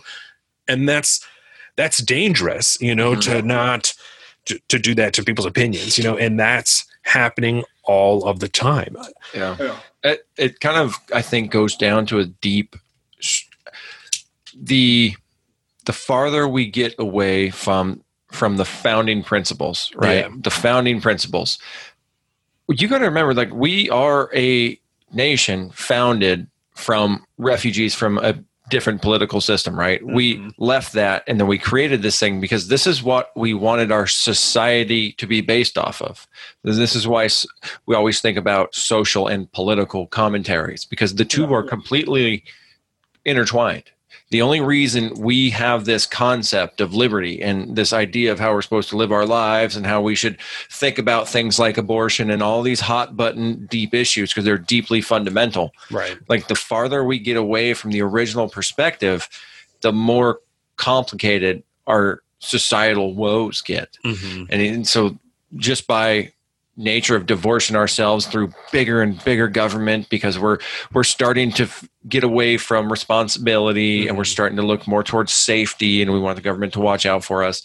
More and more offices, alphabet soup, organizations, the ATF, all these different and that things. Is fundamentally a further retreat from the founding principles. So with that comes these problems. And again, back to the original question about like, can we fix it? I mean, I don't have a lot of faith in it, I guess, but I like listening to you guys. It makes me feel a little bit more hopeful because you're obviously like, no, the system's solid. We just need to get back to the system. And I just don't know if people are willing to make that sacrifice. A lot of more people are going to get sick. A lot of people are going to die. It just requires people to rely on themselves again more and rely on your community more, which we've forgotten how to do through a generational gap. We have no generational memory about how to do that. Right. Yeah. Well, and I think like you and Larry were both talking about, because we're so far gone, it's going to take like a lot of deprogramming, it's going to take a lot of switching people from brainwashed. Yeah. From the side that they were originally on to the side that they really feel, I mean, when we've talked about it 1,000 times. When we first started, I was way farther left, you were way further right, and we have almost switched sides in that aspect, and we're both lost souls at deep. right. And it's politically homeless. It's going to take a lot of people like that consuming content that makes them uncomfortable to make them question their own views, to realize where they really align at, and it's going to take a lot of people consuming content like this to realize these conversations are happening, to realize that the things they're thinking when they're in their room alone are not radical ideology like they're being told, because and we talked about in the pre-show, there are so many things that we've just talked about here that modern day media ideology, they're radical. You can't think like that anymore. That's not how it works. The government doesn't work that way. And it's not. These are traditionalist, originalist views of how the government was designed, how the country was designed to work. These are not radical. This is how it was meant to be. This is how they laid it out, But when you radicalize that type of idea, you radicalize those people, Thomas Jefferson, Frederick fucking Douglass statues being torn down, right? When you radicalize that type of thought, right there.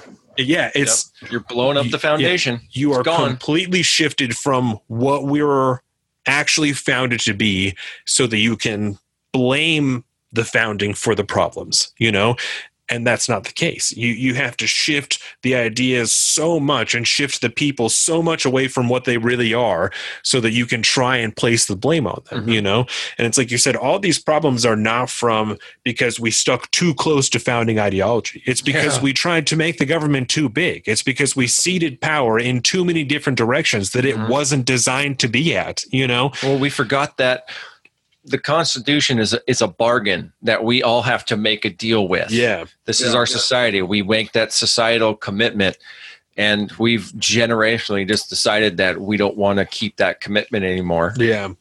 And so we've lost that. I just keep coming back to this word, responsibility. Yeah. We've lost it societally.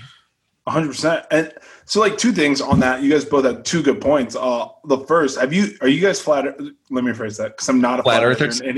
I'm not a flat earther in any capacity. Have you seen the documentary on Netflix about the flat Earth community?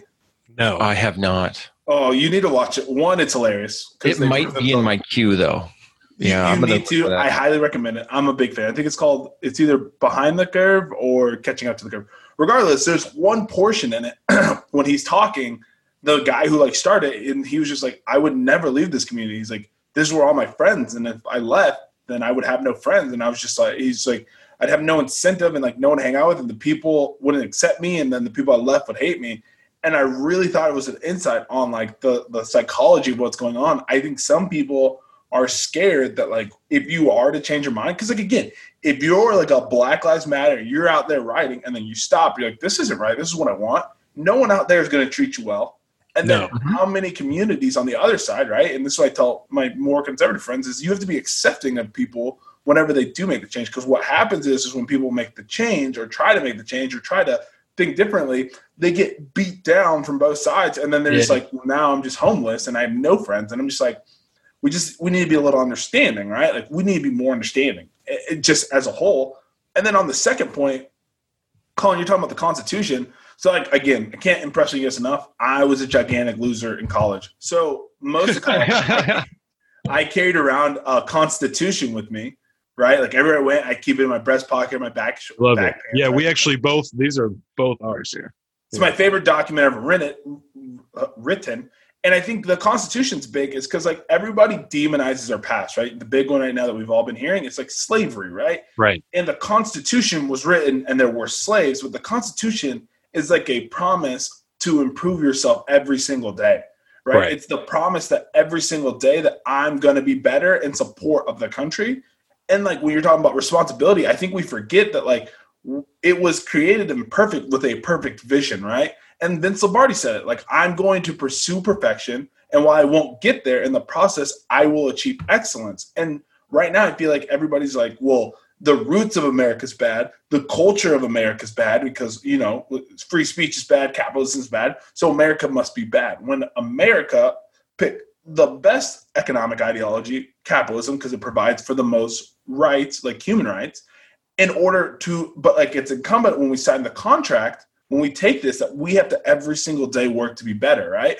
And, like, that's what's always, like, helped me try to get better is because, like, every single day I'm making a commitment to our founding fathers. And everyone's just like, well, Larry, they would have hated you're black. But, like, even Frederick Douglass, when he talked and when he spoke on, like, why black people should be released from slavery, he spoke about the Constitution. Martin Luther King spoke about the Constitution because, again, it's like a promise of always trying to be better, right? And so, like, everyone's like, yo, slavery. And I'm just like, well, we wiped out slavery. And then everyone was just like, Jim Crow laws, like, we wiped those out. Like, the KKK, like, now the KKK, like, if someone came up to you like, yo, I'm part of the KKK, like, they're inherently a loser, right? Right. So, like, we are getting better. And so when everyone's like, well, we have so many problems, it's like, we're not there yet. It's not done yet. The experiment's not supposed to end at 220 years. Like, we're supposed to continue to get better. And I think that's what's happening is, like, everyone demonizes so much of what we are doing and what we did. Like, everyone's like, America's never been great. And again, I don't know what Trump was talking about when he said it, but, like, to say that, like, when people band together to stop slavery, that we weren't great, when people band together to overthrow German movement and encroachment onto Europe, like, we weren't great. When people charged Normandy beaches to release the Jewish people, like, we weren't great. Like, we've been imperfect. But, like, to say that, like, those people weren't trying their best to live up to something bigger, like, that is, I think, it's gross. But I think that's been so perversive into our culture. Like, people like, well, America sucks, and I'm just like, like, that's a tough bill for me. So, like, yeah, just on those 2 points, like, I just feel like I don't know when it happened, but, like, we forgot our contractual obligation, and, like, for some reason now we think America's horrible, and I'm just like, imperfect, but we have 320 million people trying to get on the same page. No one has this population size except for who? China, who's forcing everyone to get on the same page, and India, who, again, I don't know much about them, but seem like they're getting through the same kind of turmoil as we are. Mm-hmm. Yeah. And they're just notoriously always on our side too. Like, India's always been like a clutch ally for whatever 100%. reason, you know, because, I mean, the Western world has fucked them up pretty hard, but, like, they're like, nah, it's cool now. We're all good. On that note, I was going to say, I've been watching the Umbrella Academy lately, right? Okay. And I just started watching the second season, and it takes place around the assassination of JFK's time. Okay. And they started off the other day by showing him on TV, and he said his famous line of, you know, ask not what your country can do for you, but what you can do for your country. Right? Yeah. That, I think, is more centered towards that kind of social contract that we have with our country. You couldn't even begin to push those ideas at this point. Right. It's all about what government owes us for their past discretions. Yeah. You know, which through the necessity is the society's discretions, you know. Yeah. And I think to Larry's point, I've offered more times in the last 4 months to debate people about the greatness of America than I ever have in my whole life. Like, so many people just talking about it. It's so terrible, you know, from the roots, it's terrible. So I'm not like calling about, like, you can't argue against it, but I've never had to have that discussion with anyone before on a legitimate basis, Yes. But more people that we actually know, like our friends, and I'm like, I will literally debate you and prove to you that America is the greatest country to have ever existed before. Like, on the whole planet, this is the best one to ever existed, that you can do more things here that you could never do anywhere else. I'll literally do it and I'll win. Can I ask you, is it very difficult? No, not on my part. I don't not. I was say it feels easy if you're willing to just look. I don't generally have to get past the founding documents. I'm like, it just doesn't, it starts there, This document protects you. I mean, instills and protects more things for you than any other country's founding documents ever have.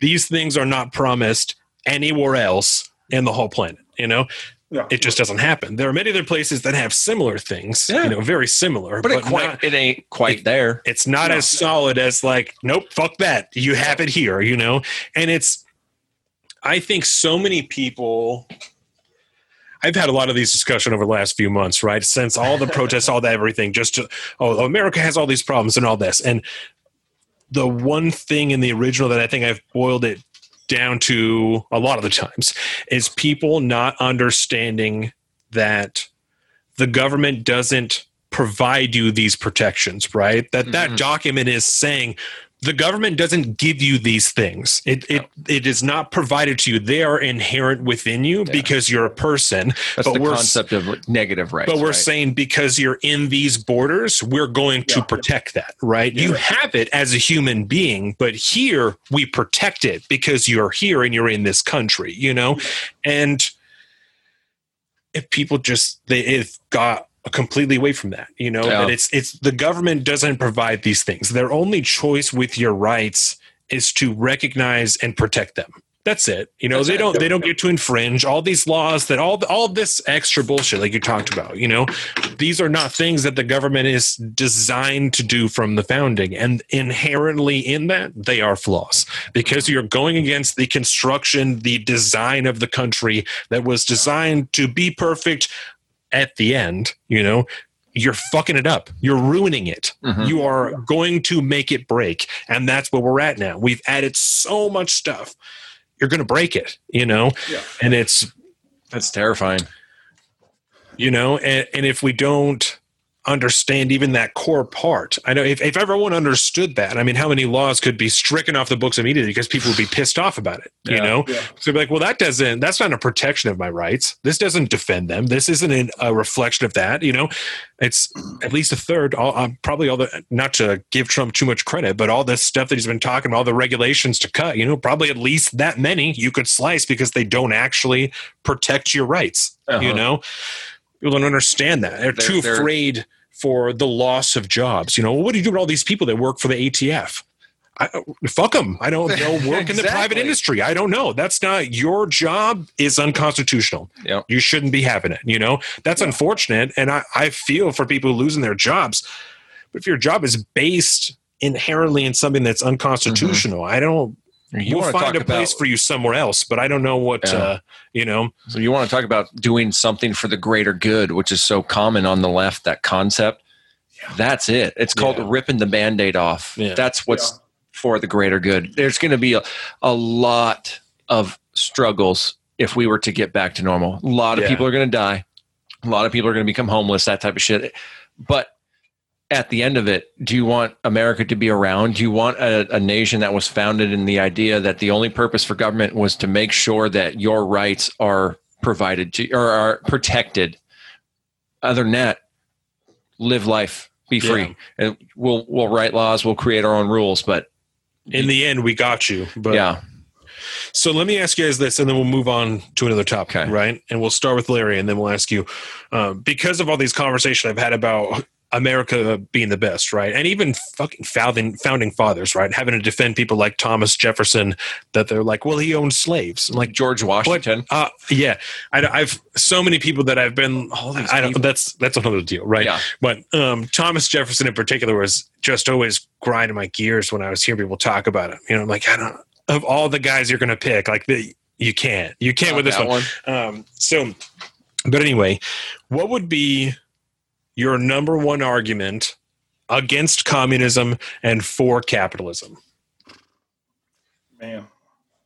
So, in a real capitalist society, I think capitalism is accentuating growth while maintaining human and civil rights. And I think communism is growth through sacrificing human and civil rights, which in my mind breaks down individual thought, growth, and what's it called?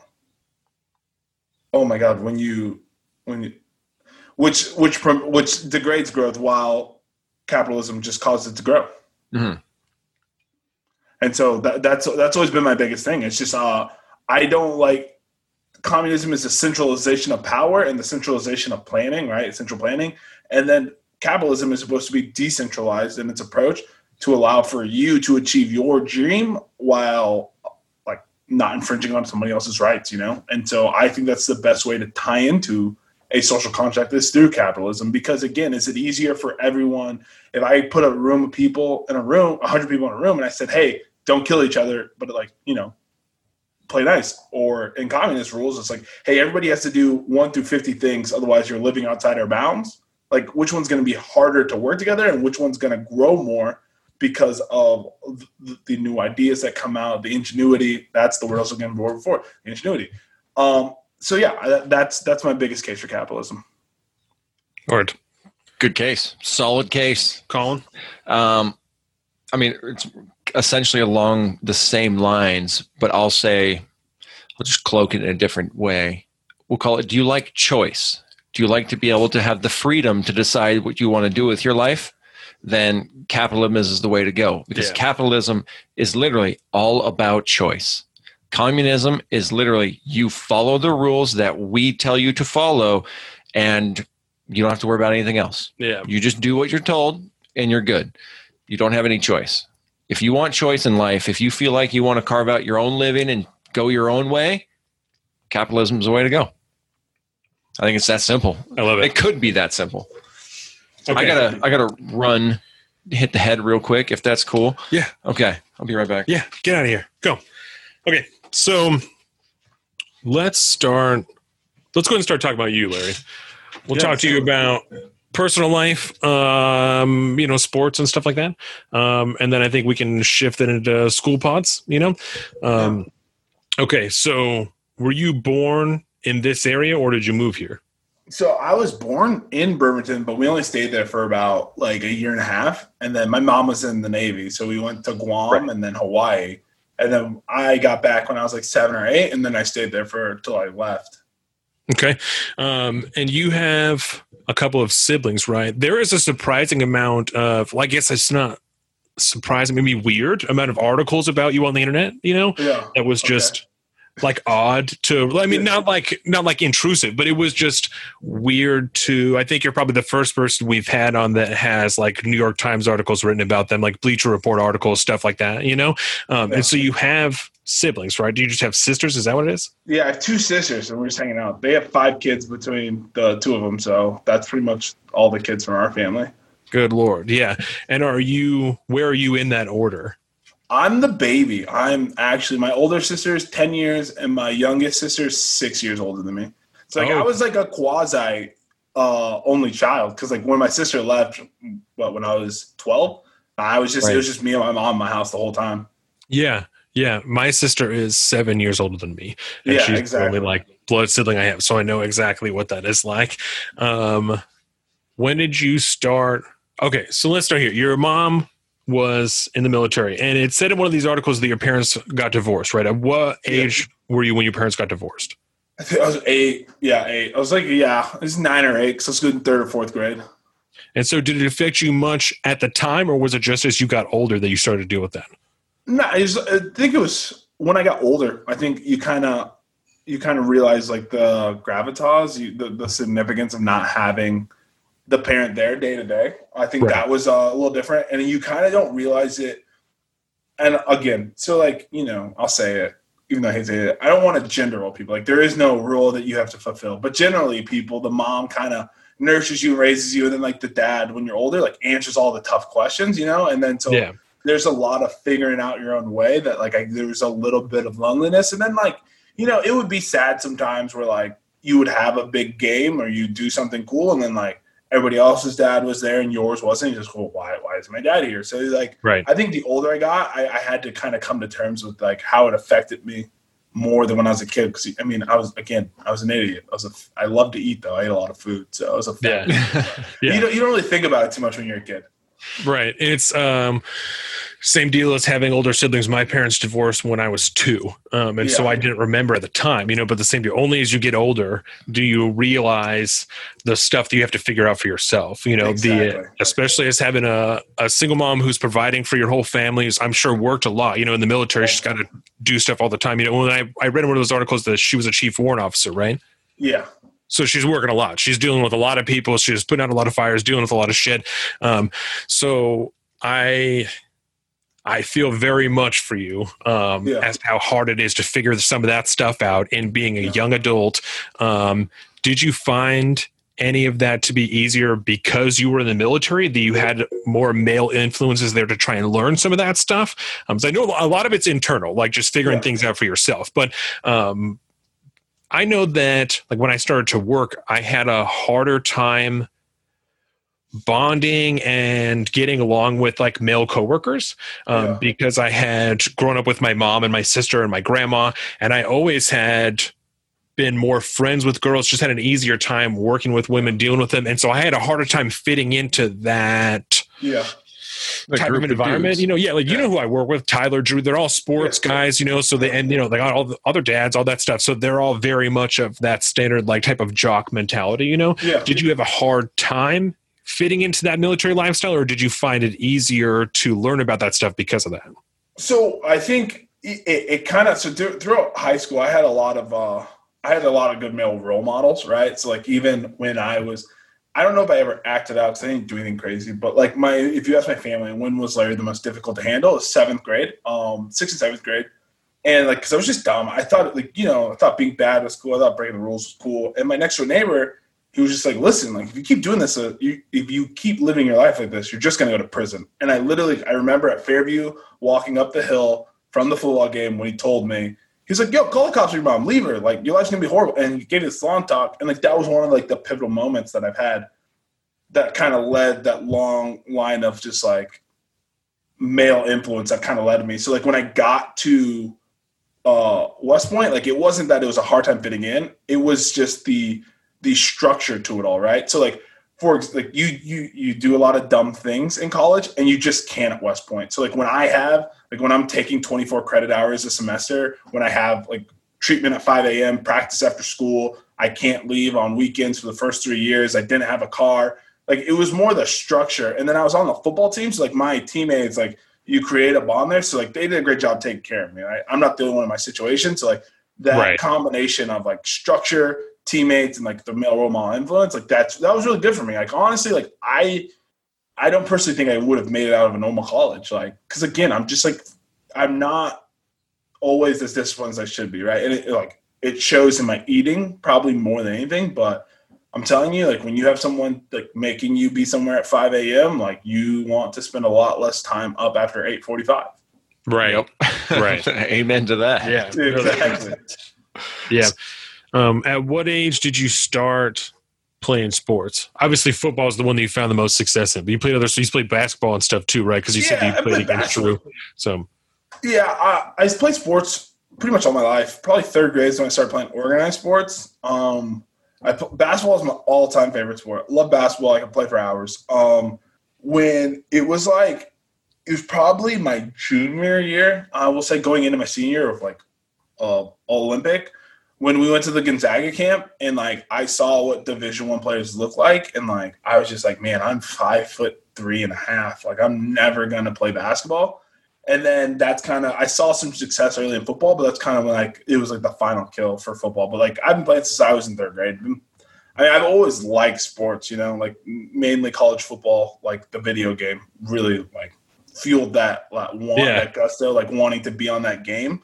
But yeah, just since my life, it's been pretty much a part of it. It's kind of pulled me through Olympic because like I wasn't lost, right? I won't say I didn't have any friends because like obviously like I was known, but like I felt kind of a loner because like I have a very business approach to my life, right? So like when I entered into high school, like you can ask a family, I was just like, this is literally getting me ready to play college football. So like I didn't go out to parties, I didn't go out on weekends, I slept more, I worked out more. I was like, because like this is what Division I athletes do. So like I made sure that I had lifting all 6 semesters I was there because like that's what Division I athletes do. I don't go out to parties because that's not what Division I athletes do, right? So like that made it weird, but yeah.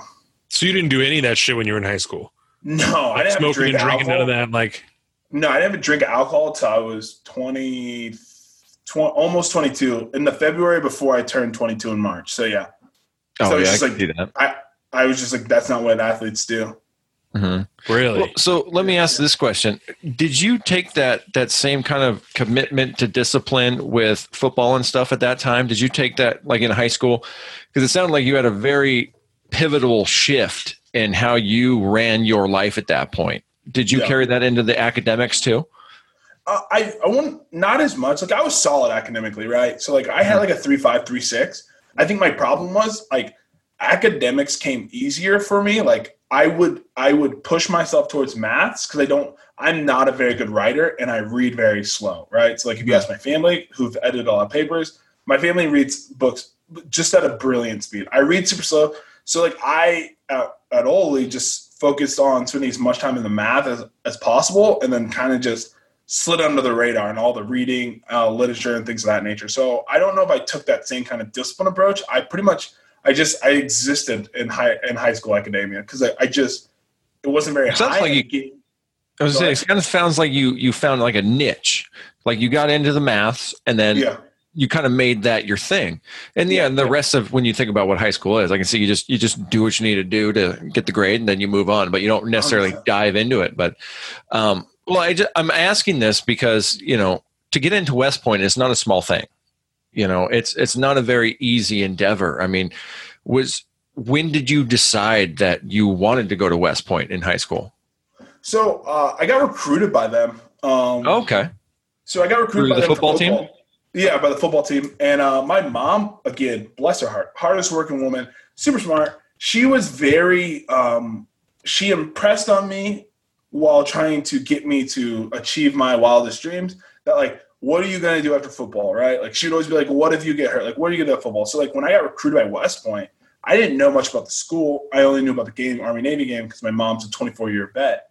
But it was the number one school in the nation. And then when I went on a visit there, they were just like, listen, you come here, like you'll never have to worry about finding a job ever. And like in my mind, that's what my mom had impressed on me. She's just like, you want to be able to take care of yourself and your family. So that's kind of when I got turned on. It was probably that junior year. I got that recruiting letter, and then I won't say I was hooked from the beginning, but then I really just didn't quit. That was the key.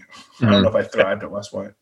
So the military aspect of West Point, how did that play into the decision? So it was weird. I think my mom wasn't super pumped because, Army, everyone thinks you're just going to go to the front line, just, go to right. Afghanistan. I mean, had you thought about the military side of that when you got picked up for the football aspect of it? Yeah, so I respect, again, I say it all the time, I respect my mom more than anyone in the world. And the military for her was a very foundational in her growth. So I've always felt that like serving your country isn't expected or owed, but like it's one of the greatest things that you can do. Yeah. So like I wasn't like super pumped, super knowledgeable about it, but like at the same time, like serving our country, like I take a lot of pride in it, right? Like if I'm gonna go there, like going to the number one institution, then after I'm gonna serve in the Army, which like I don't know much about, but like I know for a fact that I'll respect and have respect for myself in doing it. Had you considered going into military at all before you got this recruiting letter? Yeah, I talked about it. It was a backup plan. I didn't think I was gonna make it in college football. And I don't, like in my heart of hearts, when I was at ninth grade, I was like, if I don't make it in football, like I can't just go to college. Like it's just, I don't find school fascinating. I'm either all in on a subject, math, sciences, economics, or I'm just out, right? Like if you look at my grades, that's kind of what they show, right? And so I was like, I'll never make it. And so I didn't think I was good enough to play college and football. I was just like, yo, there's no way I'm that good. And so I was just like, I wasn't going to go. So I won't say planned, but I thought I'd end up in the military. And then as I started experiencing success, I was just like, okay, well, maybe I can play in football. So it wasn't the main plan, but it's kind of funny that as it ended, I ended up in a military position anyways. Right. I think a lot of guys in this area, well, in the country, but in this area in particular, have the military as at least a backup option because there's so few choices in the area. You know, that if you don't want to go work in the shipyard immediately and you don't want to go and try to find a job, go to college or try to find a job, then you're just going to join the Navy or the Army or or the Coast Guard. I mean, or the Coast Guard, right? Yeah, no, right. That was I was going to say, what's funny is you had this kind of thing about, you know, you didn't think you were good enough to play college ball and all that. And then obviously you were. And we have the stats to prove it at this point. So I want to talk a little bit about your football career while you were there. I mean, not everybody has a New York Times article written about their time at West Point playing football. There's particularly a particular game at which a fumble at a critical time, might have altered the history of the universe at that point. Do you remember this article being written? So I don't remember that specific article. I remember it was like a super emotional thing. Like I vaguely remember sitting, like I remember the room we're in. I remember like our quarterback was there. It was just like, super emotional. Like it happened. Mm-hmm. So like, do you want to start at the beginning? Do you want me to describe the play? Because I have the play pretty much memorized at this point. Let's hear it. I'm just saying, we can do that. That's fine. Sophomore year going into junior year. So freshman year, I kind of played for the first couple games, and in the most awkward of awkward ways, my coach tells me, hey, you're the new starter at fullback, right, in front of the whole team. Super awkward. Push. I had varying success. My sophomore year was kind of my first breakout year. Fast forward into the Army-Navy game, we're literally down by 3 points. We're driving down to win the game, right? It's the biggest game of the year for us. We're the only show in town that specific day. So we're driving. It's late in the game, right? And we're going, and we're ripping up, like we're literally gashing them. We're ripping off runs. Like one of my good friends, Maples, he's the other running back. He rips off a 15-yarder. I rip off a 10-yarder. He rips off an 8-yarder. I rip off a 20-yarder. We're looking in the crowd, like we see it in our head, like they're done. They're like, oh my God, they can't. Like literally at this point, every time I touch the ball, my weakness at the time is always conditioning, right? So we're on the 11-yard line going in, right? And the way the triple option works is I either get the ball or I get crushed, right? Right. And everything you do needs to be very specific in your steps, right? Like it's insane to talk about, but like if you're 6 inches wide, you've messed up the play. I've ruined everything. So I'm 6 inches wide, right? I'm so tired at this point, right? No huddle. You're exhausted. You've played in probably the hardest game at the end of the year, right? Like injuries, you feel everything. And I was like weak-minded. Literally, I literally got beat.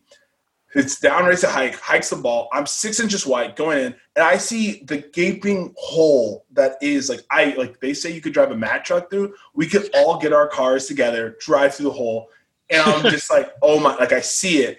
But like again, they always tell you not to pull the ball from the quarterback. He has to put it in your stomach. But I'm wide, so he's not in my stomach. He's on the side of my stomach, right? Yeah. So I don't feel the ball there. So that even though I run through, not trying to pull the ball, I'm wide, so the ball just drops. They recover the fumble with 1 minute left in the game, and like that's how it ended. And like that was the game. And literally, like I literally just like I try to dive back in, but like I literally could have stumbled into the end zone.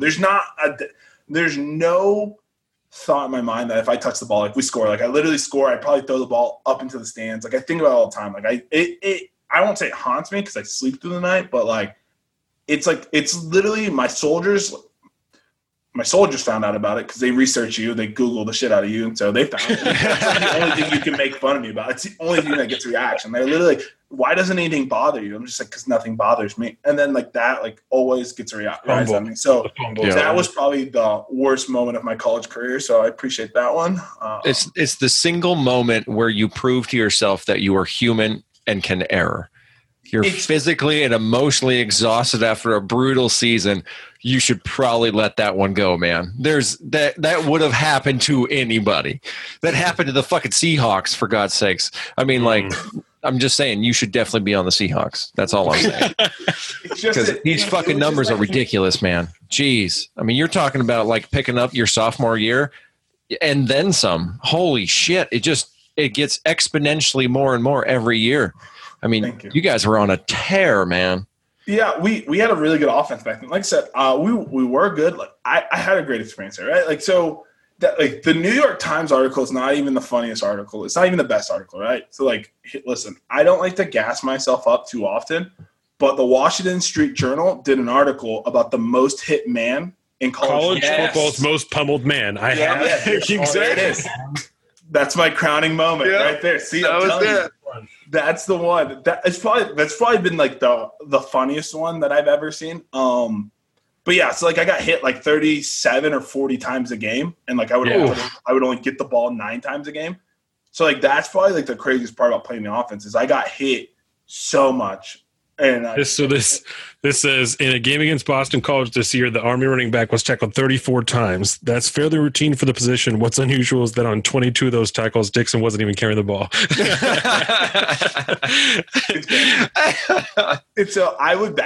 That's probably like that article does a better job of like, because like really like I had really good linemen, like right, like I had very good linemen. I played with really good running backs, so like to say the yards don't matter because like they rarely ever focused on me per se.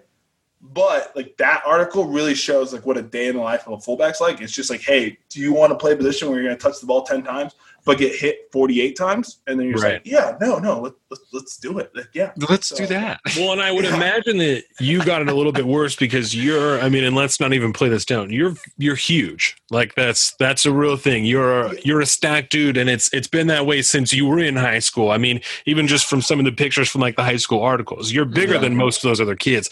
And so I got to imagine that played a part in like, we'll just throw Dixon in there. We'll let him get slammed and then we'll carry the ball. We'll be good to go. Yeah, I like to say I was very good at faking the defense. I really feel like I really sold it. Like you really thought I had the ball when you hit me. I think that was like the biggest change though from college to high school. I was like bigger than most kids. Like I was bigger or as big. And like my senior year, I was 5'10", 239 pounds, right? And I was just like, yo, I am a tank. And like I just remember, I forgot who he played for, but the guy was sick. Oh, yeah, I'm sorry. His name's Trent. Forgot his last name. Plays for Stanford. He was 6'6", 290 pounds. And I remember running into his leg, and I thought he broke my shoulder. Like I really thought like it had broke. Like I was laying on the ground, did nothing, didn't move, just laying there. I was like, it's done. It's broken. And he made the tackle, made the play. Great, smart dude. He's happily married now. But yeah. They're massive. Like they're actually mongoloids. Like it's disgusting. Well, and I remember that from high school watching you play that you were evidently much better than everybody else in the field. That was just the reality of the situation. I mean, obviously, like there's this article about the line at Olympic, that you're all working as a unit. I mean, you guys all played together for like several years in a row. So there was definitely a cohesion there that, I mean, I'm sure it didn't exist in a lot of teams, but it also helps when you have somebody that's miles better than the rest of the people on the field, that like this one article in particular was talking about how many times they're just stacking the boxes against you, and so all you got to do is break past that second level and you're done. And so if that happens early in the field, you're going to go all the way to the end. And that type of shit happened all the time, that they would just put all their eggs in one basket, all right in the beginning, and then just lose immediately. That was consistent. Yeah. So was that a hard thing for you to adjust to once you got to West Point, that you weren't that much better than everybody else in the field anymore? Yeah, I mean, it was this. It's like not even. You don't think about it, like you're not that much better. It's like the speed. They're just so fast. Like everyone's so fast. Like that was probably the craziest thing. It's just like when they. Like in high school, like I literally felt like everything was slow. Like going from junior high to high school, I didn't feel like anybody was much faster than me. I was like, yo, like I feel it's the same. But like at college, it's like they snapped the ball and so much was going on. Like if you're thinking too much and you're not running at full speed, you won't catch anybody. And like that's the hard part. It's just like you're not gonna think, you're gonna run full speed at somebody, but you have to know exactly where he's gonna be. And if he changes anything at all, like that's not his fault. It's your fault. You have to figure it out. And it's just like you never get to slow down, but you're constantly thinking without thinking. And that layer was probably the hardest thing to get used to. But the collisions are just so much harder. Like I hit so much harder my senior year of college than I think I like this is probably the first year I actually like delivered blows to people because like the rest of them I just lean on people. Yeah. Mm-hmm. So I've always wanted to ask somebody this, and I'm really excited to get to actually ask a college ball player. I don't know what this question is, just so you know. So whatever it is. Right. I come up with some wild shit too, especially when it comes to sports. Just the way college turnover is compared to the pros, you know, you just watch an NFL and stuff. Somebody gets a contract. They're there for X amount of years, all this stuff. You're going to be there. College, there is a yearly turnaround, I would imagine, on a team because people are graduating and moving on. And you got new people coming up from the, you know, I think like high school, like junior varsity, you got people coming up that you've never played with before. So there's a constant, I mean, does it feel constant every year that it's like a new team every year? Yeah, so there's like different dynamics to it, but like generally, so like you hope that they're like you have like generally a team will have like their core guys, right? So like when we played, our backfield was our core, right? When I got there as a freshman, everybody that contributed like throughout my period was like sophomore and freshman.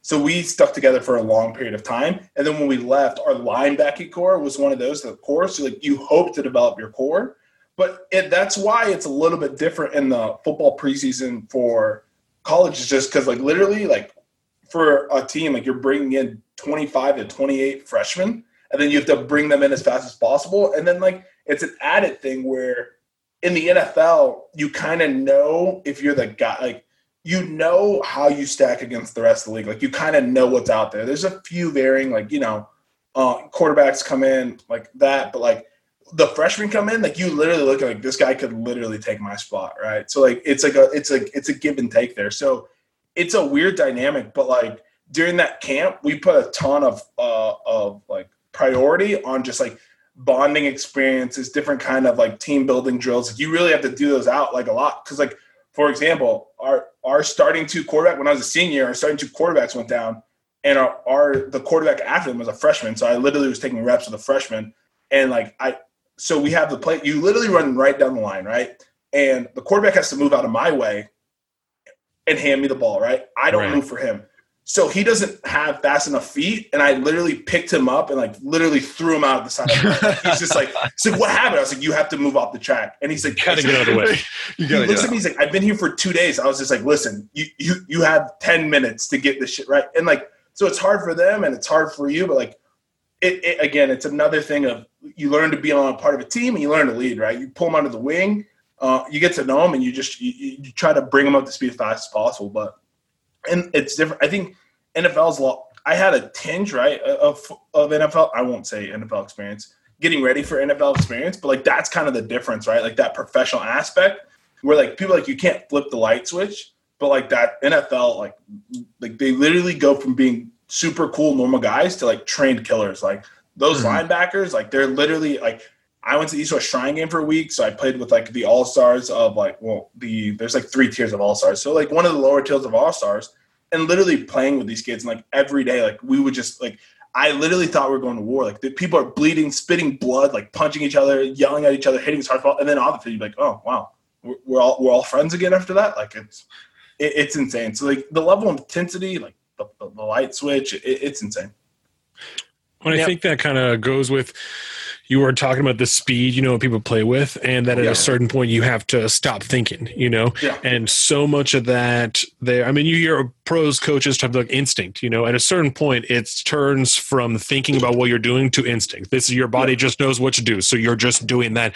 And when you have that many, I mean, not to oversimplify it, but when you got that many dudes, especially young guys that are that pumped full of testosterone, that are working off of straight instinct, I can't imagine the weird places that your brain goes, and so, the fights over weird stuff just because people are not thinking clearly. They're just off, get the ball, kill that person with the ball, murder them, done. Like that's, It's got to be something similar like the MMA culture, that violent sport, the violent sports like that, where there's serious consequences, but there's so much, you have to be 100%. Otherwise it doesn't work. When both people are fucking just clashing like that. Emotions got to be raging. You know, how did you move with your left foot first, or somebody? I could just imagine the small things that could just end up in a fucking throwing hands. Yeah. No, it's MMA is like a whole nother level of intensity. Like I say we're like trained killers, like, but like we take combatives like courses just to learn to fight and like to be at the level. I am like a level 1 combatives trained, right? So like a very low level skill, right? Very basic essentials. Like, so where they are, like, I can't, like, they're literally in there to kill themselves. Like literally fighting them on the street would end up in murder. Like, right. It's insane. Like I can't compare myself to an MMA person because like I watch it and I'm just like, yo, it seems silly. Like I could never let someone beat me. Right. People like, it's just like practice murdering people with your hands. Right. Just don't quite do it. Just don't go all the way. So let them go once you're done. Right. So I have some random questions for you, Larry, that I'm going to kind of mix in here, right? Yeah. I just started picking them from people that I was like, hey, I'm going to have this guy on, or whatever. Oh, yeah. So did we have any questions come in during the pre-show? I didn't. I don't know. You could check real quick. My mom was curious what you feel your quality of education was that you received from Olympic High School. Because that's a good one. And she said to me, I want to know because she felt like the level of education that I got compared to what my sister got was very different, just in 7 years of attendance. And so she's interested in what your experience was. Do you feel like you got a high quality education when you went there? And that may be hard to quantify, but, like everybody knows that CK was like a better school than Olympic, as far as like money goes, funding, like resources, like the teachers at Olympic like weren't shit, but the teachers at CK obviously care more because they're in a nicer school. They have nicer things, like that type of stuff. And so I know that I had a really hard time. Well, I was a difficult kid, but I also there just weren't teachers there that I felt like cared much, in the way that they should. Like we're not invested in the education. We're just like, if you don't do it, you don't do it. I don't give a fuck. And so and yours may have been different because you played football, so you probably had more focus from teachers and maybe not a positive way, but. So the quality of education, so it's tough. I think the teachers are hit and miss, right? And we can get deeper into this with the education pods, right? But the teacher was hit or miss. I will definitely say I was not at the same level to my peers entering West Point.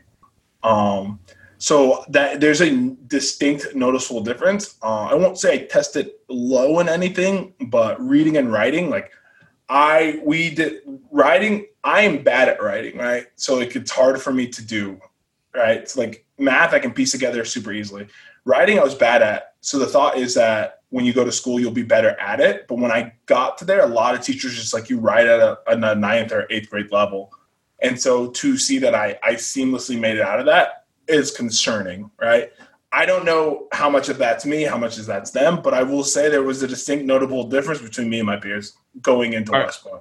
Do you think at all that you being like a star athlete, just to put a label on it, do you think that affected your education? Like maybe teachers are willing to give you more leeway, even in the background, like even if you didn't know about it? Do you think that because your writing was only at an 8th or 9th grade level, do you think that might partially be because teachers let things go that maybe they didn't before? And I don't know, I'm just asking I'm not trying to make assumptions.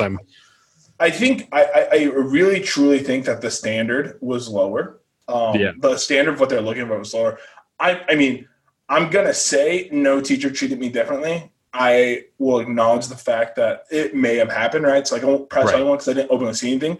But I will say, our standard of achievement at Olympic is a lot different. And I say that because I've gone home to other friends, colleges, and to see their level, their standard of what is acceptable, to see what average is there, is a lot higher than what ours is, right? And again, I don't know if that's funding, I don't know if that's teacher, I don't know what it is, but I would say our standard, our threshold is a lot different. And so that had different results. And again, spending so much time working on and learning about and going back to those rudimentaries of writing and having my friends already be there really kind of taught me. And I'm just like, well, when did you learn this? Why am I just now getting it? And they're just, well, that's normal. Like, blah, blah, blah. And I'm just like, okay. So that's one thing I have noticed. And I don't know if I've seen it in a big way because I haven't gone back to Olympic in so long now. But, like, that's definitely something I noticed. So there's a brand new remodel on it. It's very nice. It looks really nice. I was saying, because I did a lot of work there. It was mainly me. I pushed for it. We got it. I've seen pictures. My niece went there, and she just graduated, I think. Oh, God, she's 21 this year. So, what, 3 years ago? 3 years ago?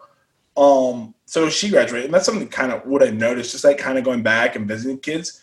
But I think, personally, I think it stems from where kids see themselves in 5 years. Like, for example, my friend's from Texas, right?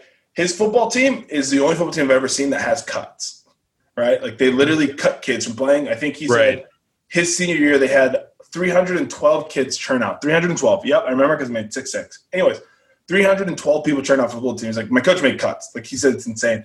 And, like, when I talked to his friends, they were all at other universities. And I'm just like, wow, that's insane. And, like, they were talking about one of his teammates' girlfriend's little brothers, and he was talking about having a 3.0. And he's just like, hey, you're not going to make it anywhere with that 3.0. Like, colleges just, they're not even going to look at you.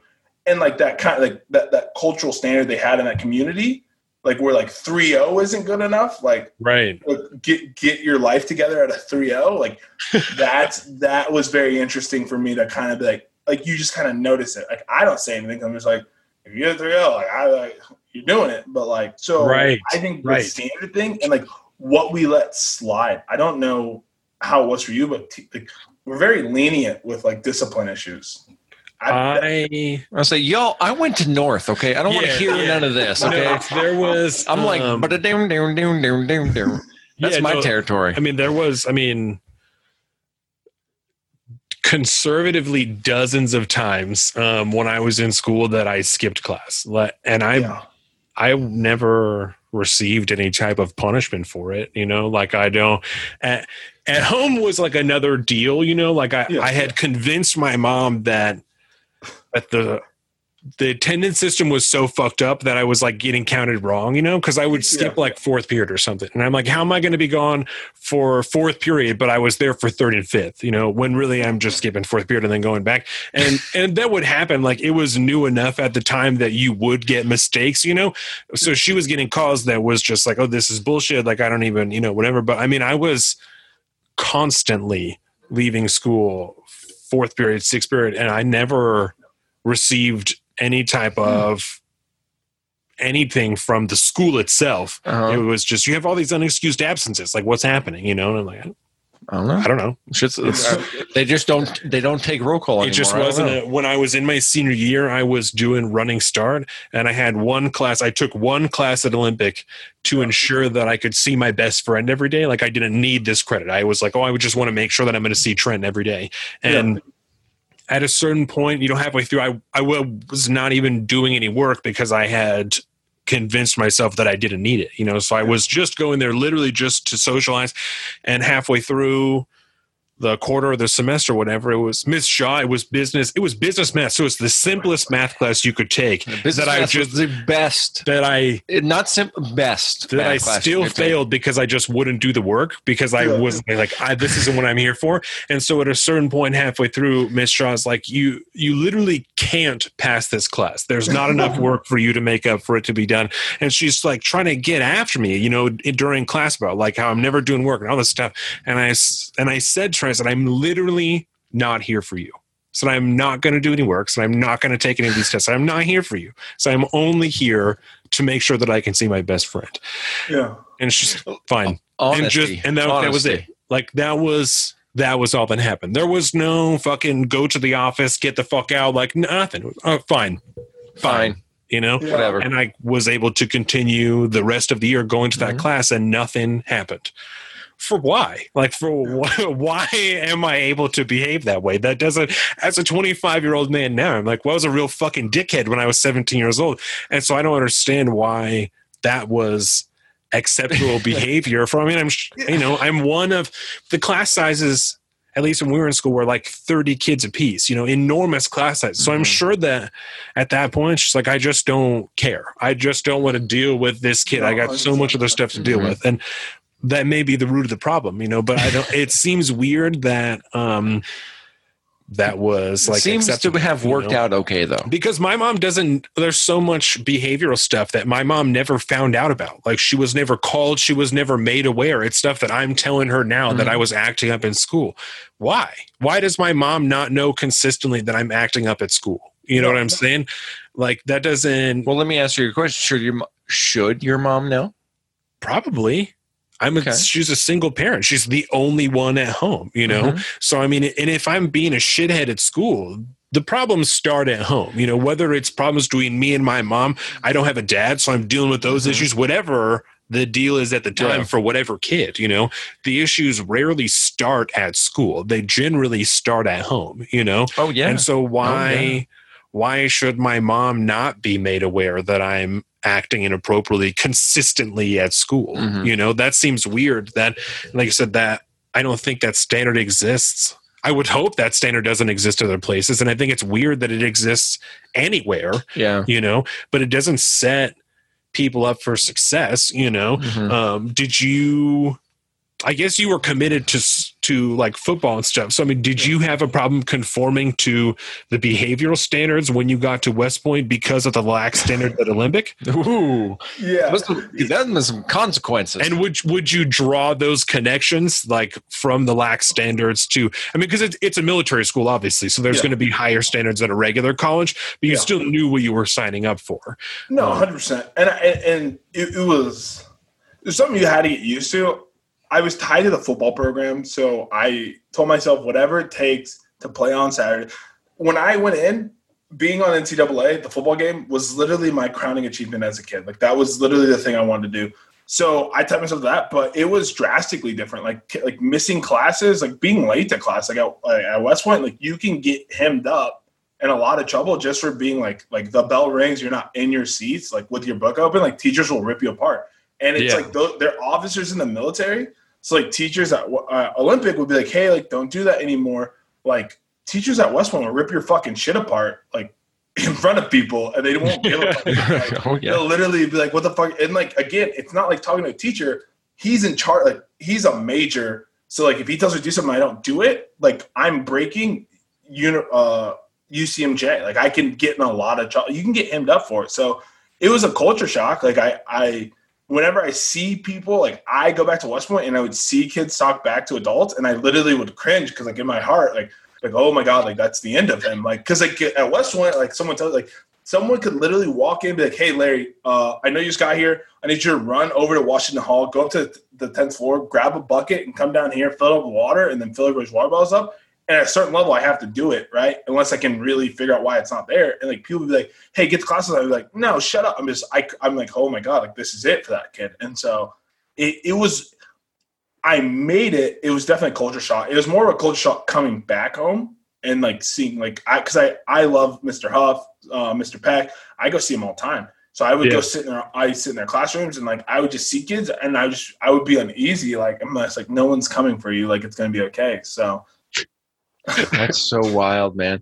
You'd have shit bricks if you would have come in one of my classrooms. Yeah, I mean, but like, also, I find it's weird. Do you ever feel like adults defer so much to teenagers? Like, I think we can agree. When we were 15 to 18, we were the height of our dumbness. Like, the height of everything. I'd extend that out to like 25. Okay? I was officially not someone that, forgive the cancelable pun, but like a short bus kid thinking wise until I was past 25. Yeah. I didn't actually understand most things until I was about 25, because you got to get out and experience the world for a while to be an adult.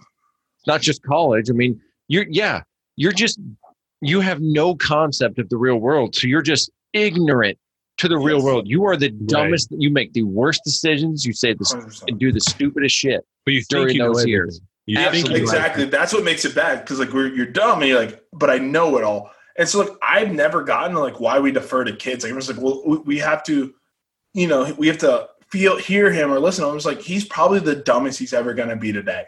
Like why am I going to listen to him? And so Go ahead.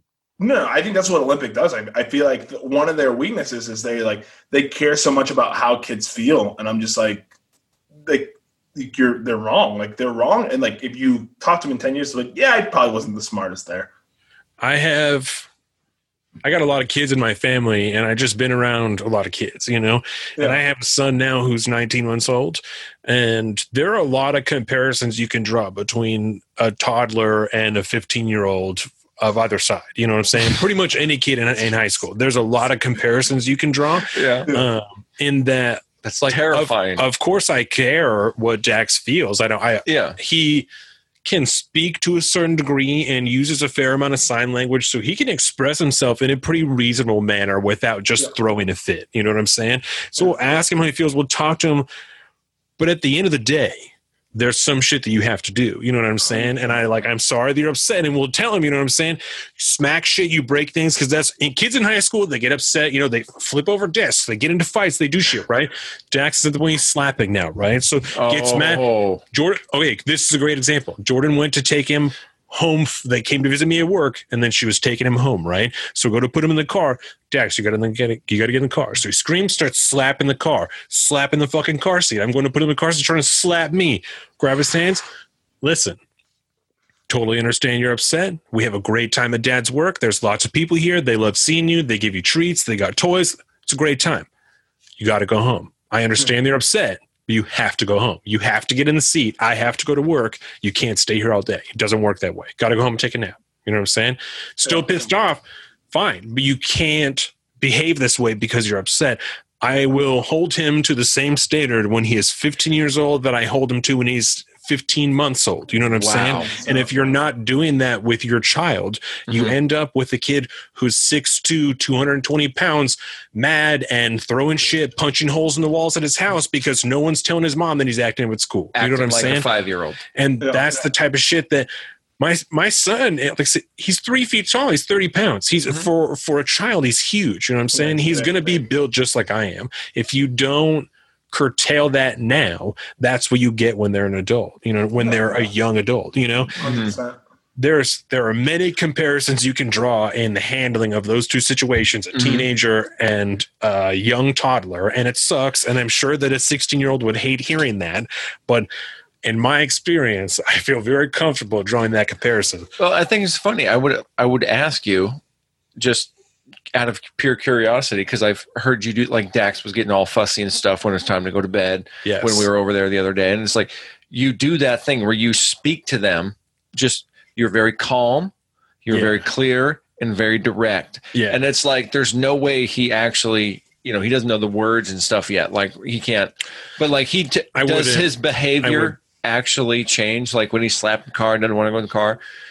In the car instance, it did not, because he was mad and he doesn't like being in the car anyway. But the time that you're talking about when you were over and I was putting him to bed, and when Jordan and I have talked about this, if he's upset about something, he seems to feel better if he feels like he has some type of choice. You know what I'm saying? So we'll do that. We'll speak to him very plainly. At that time, Colin was over. We're going to go over to my neighbor's house and work out. So Colin was over. I was putting Dax to bed, and then we're going to go over to my neighbor's house. And so go to the murder garage. Exactly. Go to the murder garage. Yes. And so, so I'm, putting Dax's diaper on, all this shit, and he's kicking. He's kicking and kicking and kicking and kicking and all this stuff. And I'm trying to put diaper cream on him. It's a whole deal. And so I grabbed him and I looked him in the eyes and I made sure that he was looking at me. And I said, you have to stop, right? So I have to put this on you, and then we're going to put your diaper on, and then we're going to put your pajamas on, and then we're going to read a book, and then we'll go to bed, And it's like, as long as he understands there's like a reason for these things to be happening, it seems to be easier, And so it's involvement in the process, just like an understanding, and that seems to be... Like, this is what I have to do right now. This is what you got to do right now. Let's do this so we can all keep going on. I have have you read Jordan Peterson's book, Larry? Yeah, the 12 rules. Yeah. Okay. Yeah. So my Bible. So one of those rules is don't let your child be someone you don't like, right? Yep. Yes. And I read that book before Dax was born, and so that's one of the ones that I took close, right? And I've thought about that obviously a lot since he's been born, you know. And now that he's older, he's more autonomous. He has more thought. He's doing more things independently. That's I think about it all the time, you know. And so I know, them. If I came across myself as a 17-year-old, I would really, really hate myself, and I would be really mad at my parents for not having adjusted my behavior. You know, I was one of those kids that literally would like aggress adults, like would like stare at adults across parking lots and like do shit like I swear to God, it was a problem. Like I was a dickhead. I always wondered about those ones. It's horrible. Yeah. It's a terrible, terrible thing. And it's like, I was 20 years old, and Jordan and I were going somewhere, dressed all super fancy, and we were coming back, and we stopped at Jack in the Box to get some food, right? So we're staying in the Jack in the Box. The Jack in the Box in Bremerton across from Taco Bell, right? Yeah, right there. That's my spot. Yeah, that's my spot. So we're there. We're standing there, and I'm in like a button-up shirt and like a tie and a cardigan. Like I don't remember where the fuck we were, but we were dressed up, right? And then we're coming back and to go to my mom's house, eat some food, smoke some weed, right? And so at the Jack in the Box, and there's 2 kids sitting in one of the booths staring at me, bro, like mean mugging. And we're like the only people there. So I'm just like looking around, like waiting for food, like doing all this shit, right? And so we went to leave, got the food. These kids are doing the whole thing the whole time, staring, being weird, right? Same shit I was doing, same shit I was just talking about. And so we're in the car, we go to leave, and they start flipping us off through the windows of the restaurant, right? And they're for sure like 14, 15 years old, right? And so I was like, motherfuckers, right? And so Jordan made some joke about getting out and doing something about it, you know? And so I just parked the car and I got out, right? And these kids ran out of the restaurant. Like they were just waiting, right? So they came out of the restaurant and they're both standing there and they're like, what's your fucking problem? Fucking staring at people, blah, blah, blah, blah. And I was like, what is going on? Like, what the fuck is really happening here, right? Because I truly expected when I got out of the car that, like, this will end this situation. Like, if they're like, oh, shit, this guy's going to come in, you're like, it's going to be done, right? So I'm then faced with, like, okay, I'm an adult. What do I do, right? How do I react as an adult? Because what the fuck do you do? What do you do? Bunch of kids swarm you? You can't strike a kid. You can't hit a 15-year-old kid. I'll go to fucking jail. Yeah. You know what I'm saying? You can't. It's someone else's kid. It can't like, this isn't the 60s. I can't handle someone else's kid and be like, now get the fuck home to your parents. Like, and go tell them what I did. Exactly. And so I just had to stop.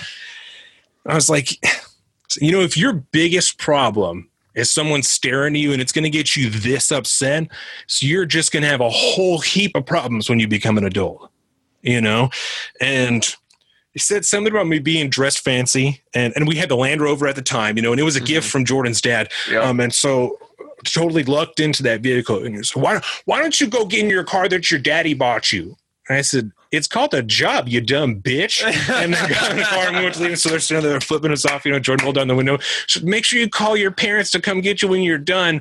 And that interaction haunted me for months. For months, I thought about it. Just like it didn't make me feel good the way that I handled it. But I'm like, I don't literally had no other options but to just walk away. Like you can't. You know what I'm saying?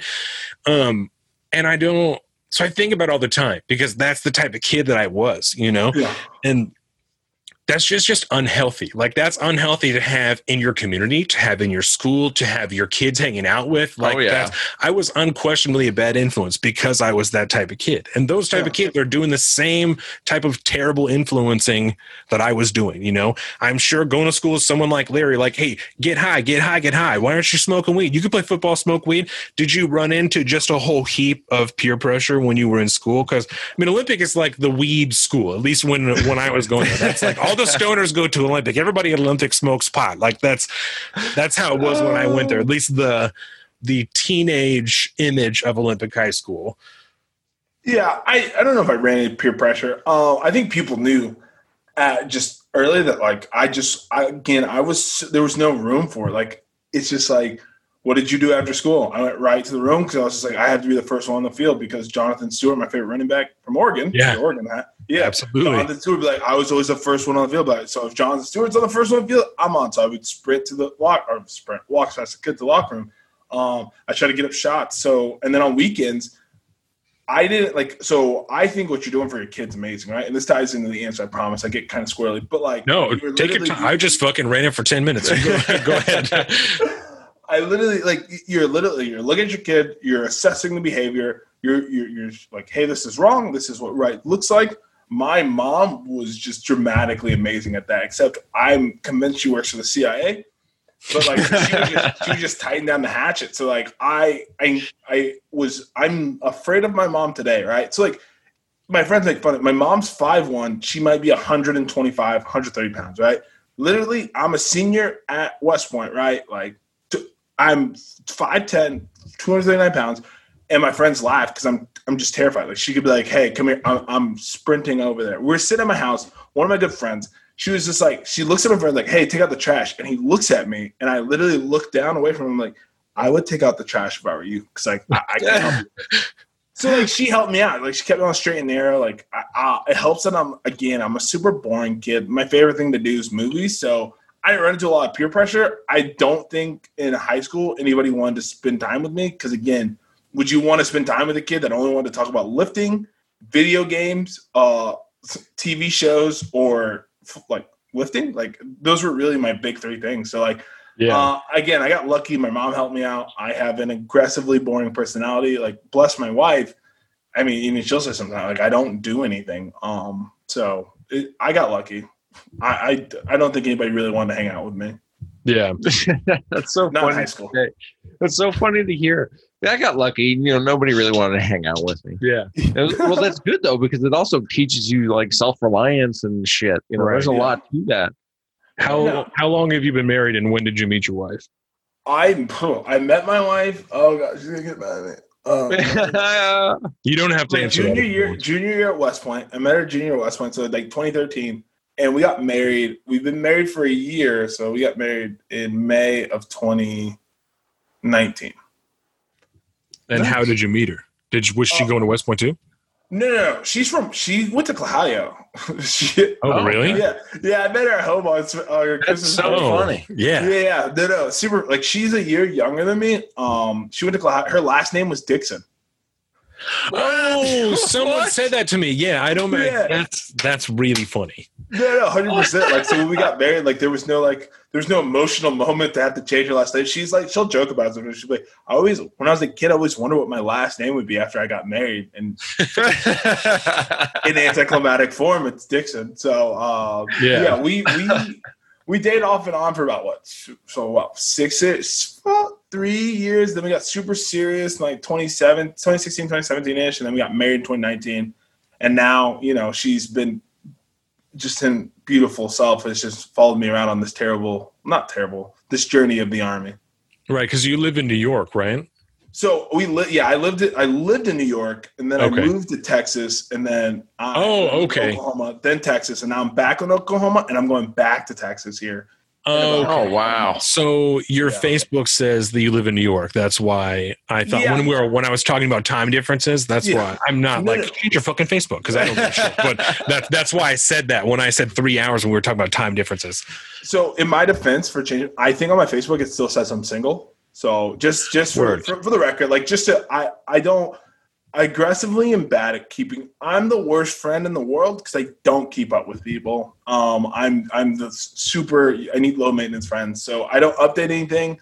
My family, they'll be random times be like, why didn't you tell me about this? My wife sometimes I'll close a deal. I'm like, oh yeah, I did this. And she's like, why didn't you tell me about this? It's like, it just didn't come up. Like I'm always thinking about other things.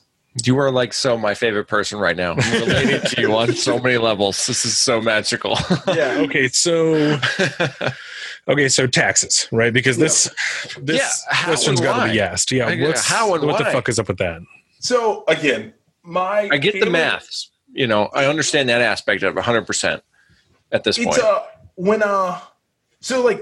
I went to the prep school. So at West Point, you go to the prep school if you're dumb like me. So I went to the prep school for 1 year, then you go 4 years to West Point, right? At the prep school, the first time I ever earned a paycheck, because I didn't have a job working, because my mom was just like, well, if you play 3 sports, you don't have to work. And I was like, bet, easy. 3 sports in, work out. Bet. Yeah. And you're in the Army by the time they send you to prep school? Yeah, so in the prep wow. school, you're considered a private, right? So like you're considered an E1. So I got a paycheck, which means for the first time ever, I had to do my own taxes. And this kid comes up to me, literally probably the shadiest thing ever. He was like, I can do your taxes for me. Just give me like $20 and we'll call it good. And I was just like, okay.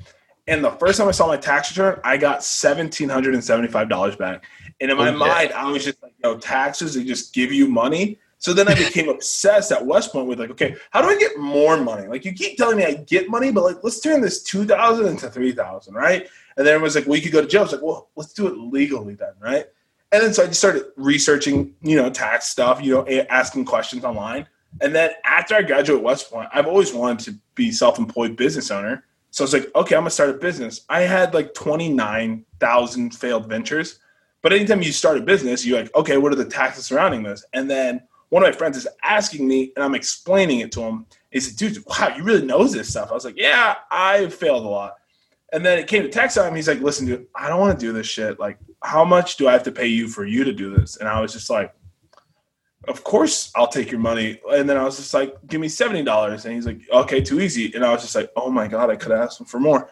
And then from that moment on, I was just like, okay, well, then I'm the tax guy. And then I just loved working about it. And I've noticed that people get abused because they don't understand taxes, but they need it done. And I've always wanted to bridge that gap. So now I get to make money. I spend a gross amount of time with math, and then I get to really help people where, like, for example, someone had a question on the stimulus. You would probably have to pay $20 to $100 for a meeting for 15 minutes to ask a question. And I'm just like, no, fuck that. Like, ask me the question. Like, slide in my DMs and ask the question. And like, slide in my DMs. Yeah, I'll get it answered. And so like, I've really enjoyed the process of helping, making money. And then like, again, I spend a gross amount of time just working with money, math, spreadsheets, which are a lot of my favorite things. Well, you mentioned failed business ventures. What are some of the failed business ventures that I wanted to be a videographer. I thought I was going to be a graphic designer. I blew $4,000 trying to be a graphic designer. I thought I was going to be a streamer. I was like, no, I'm going to be the number one streamer in America. I thought I was going to be a weightlifting coach, an Instagram influencer. I thought I was going to be a weightlifting competitor. God, what else I do? I thought I was going to do lawn cutting. I thought I was going to draw. I thought I was going to be a YouTuber.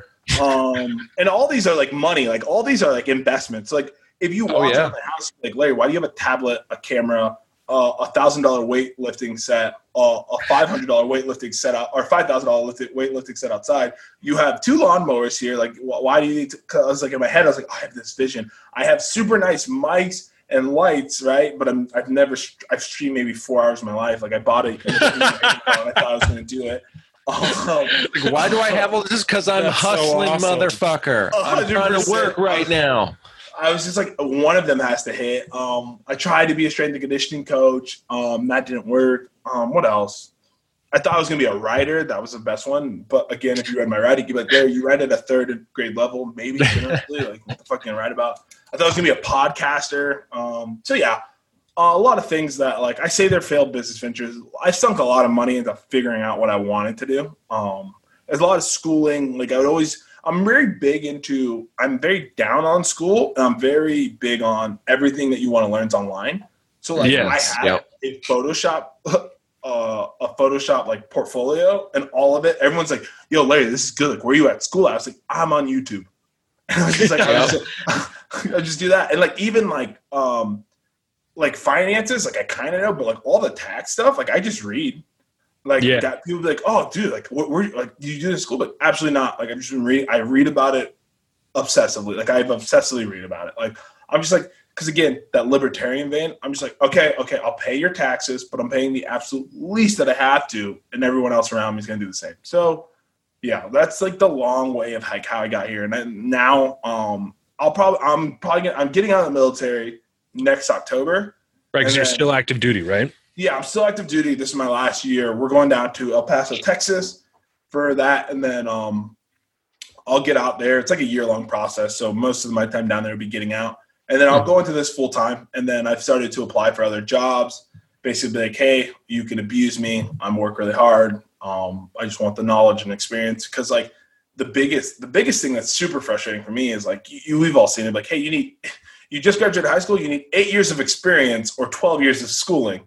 But Yeah. you're 21. What do you mean you're struggling to find a job? So like, I'm like, okay, well, I have to bridge the gap. So I just basically like, okay, well, I'll make my own experience. So a lot of the process, I've worked for super dirt cheap, super poor, or free, like just trying to be like, hey, like, please let me follow you around and let me do this so I can get like a portfolio or it's like pictures or stuff like that. So I've learned a lot of cool things about hustling. I've learned a lot of things about just like working for free, build a page, things like that. But again, this is like the first thing that I've done that's really stuck. So let me ask you this: why you're looking around for jobs and stuff like that? I mean, is one of the burdens to just essentially going into business for yourself, trying to find clients and shopping around and just doing like people's accounting and taxes and stuff? Do you need you need to become like a certified public accountant to do that type of thing? Is there some kind of legal hurdle, or is it just more you want to get the actual work experience? Yeah. So there's like, so the CPA doesn't do much for you, right? It's like, it's one of my biggest things. It's like the hairdresser, right? Like, why does a hairdresser need a license to do their job, right? Because it makes my barber, if he can cut my hair, I don't care if he went to school. I really don't care. I don't care if he speaks English, right? I had a lot of Korean. We're in Korea. A lot of Koreans cut it. Anyways, so CPA. Isn't that interesting? There's a lot of Filipinos around here too, but seems like a lot of Asian people cut hair. Like I think that's very interesting. In Korea, I think World War II and Vietnam have a lot to do with that. Yeah, I think so. I bet that plays at least a small role. That's got it. I mean, they certainly were really good at the high and tight over there, man. There's a reason why there's a type of fucking ramen that you get in Japan that has canned corn in it. Yeah, because of the GI influence. Yo, so I'll point you all to the Anthony Bourdain episode where they explain all that later. Yeah, please do. I was going to say, enlighten me. I love top ramen, but yeah, dinner night, sucko. I fucking wish. I'm eating a pancake. My wife just made it. Yeah, sorry. The CPA. So the CPA, the CPA is to show a level, I say, of seriousness, but to show a level of validation, right? So it's that somebody else said that, like, hey, like, you have met the requirements to practice law. It's not the same thing as like being passing the bar as a lawyer, right? So the threshold to actually do taxes is actually very low, right?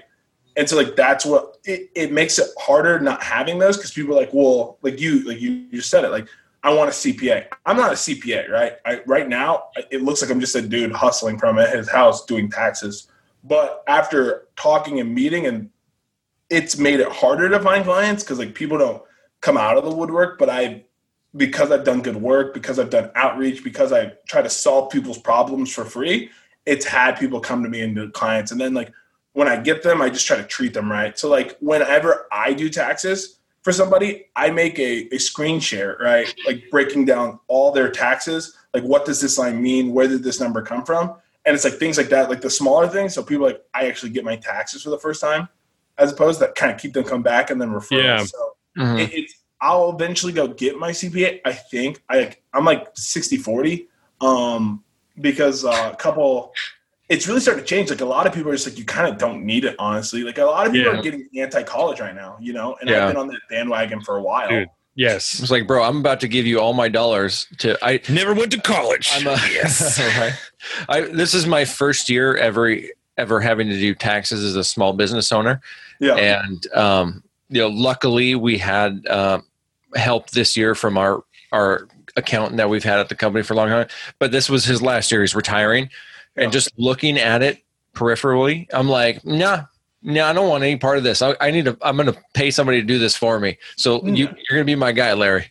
Yo, absolutely. Come on in. We'll talk through it. We'll save some money. I'm a big fan of not paying taxes legally, always legally for the government listening legally. Yeah, there you go. Legally. If you're talking to us, you're definitely being watched. No, exactly. We are shadow banned. They don't like what we're saying. We are on all of the lists. I swear to God.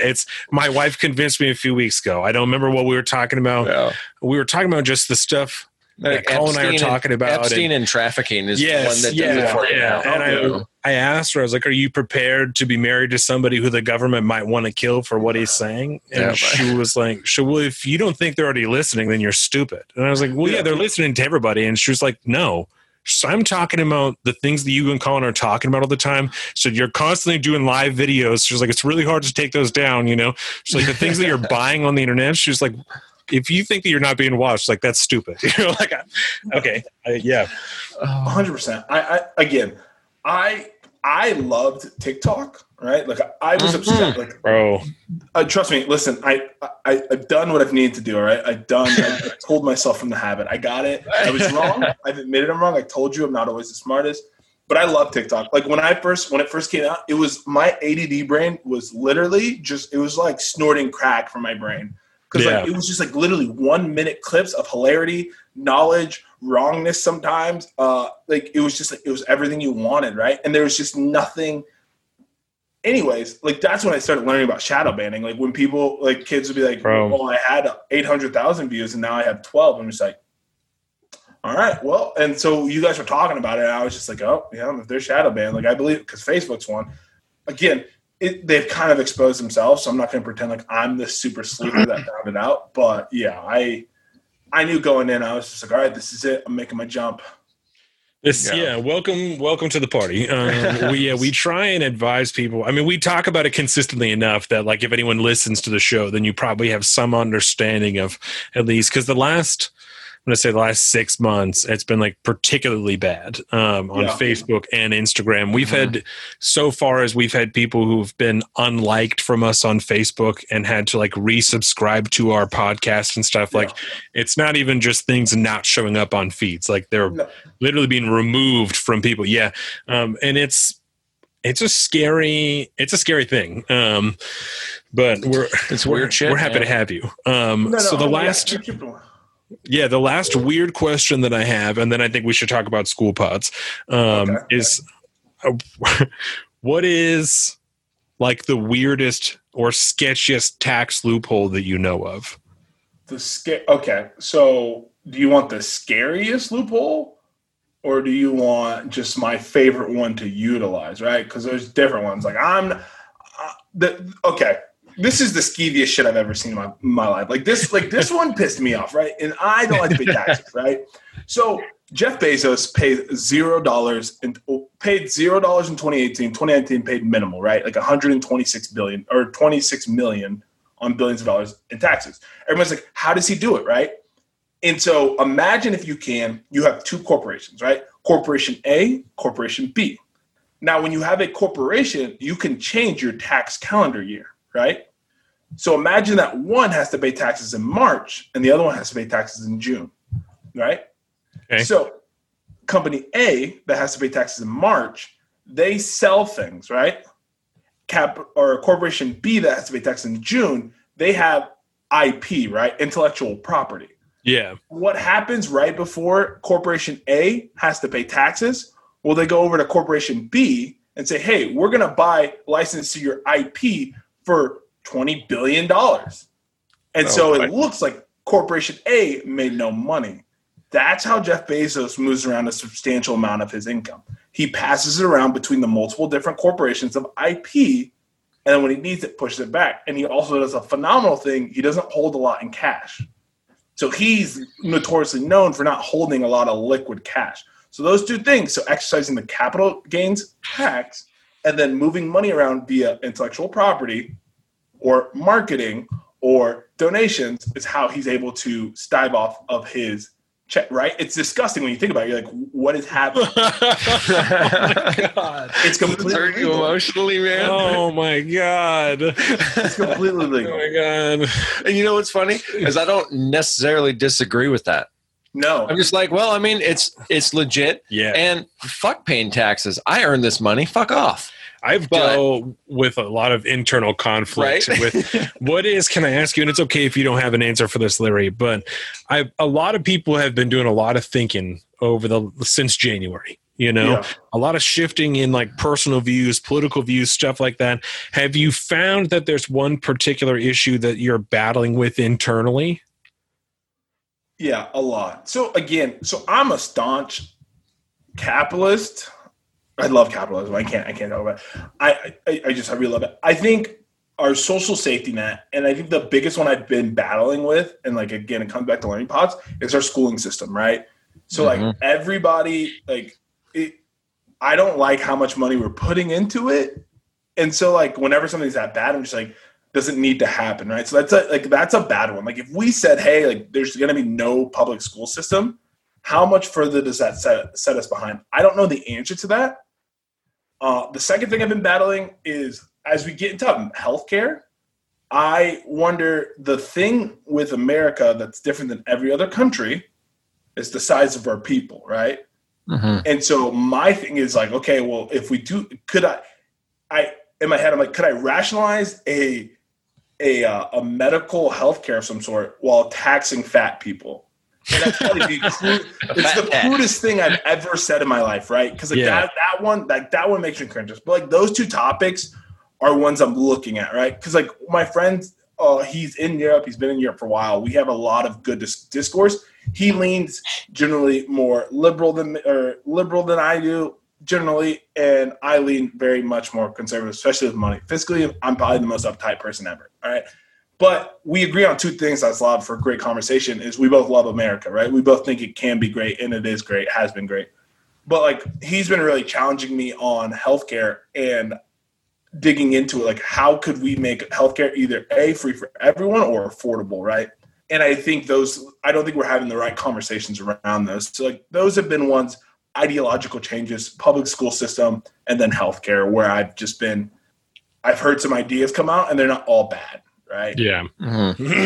I even just last night had someone, my mom's friend, we're talking about the way that America handled the pandemic and stuff like that. And it was asking like, well, then why did all these other countries handle all this stuff so much easier, as far like as giving people money, having them not have to pay their bills, like having them not get kicked out of their houses.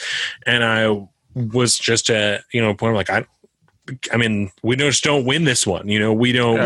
Those other countries, like the example they used was Canada, like Canada does not have, and it's a good thing, right? But Canada doesn't have the partisan divide that exists in America. They don't have the harsh, crazy societal politics and issues that we have here that divided everything, No, I mean, 100%.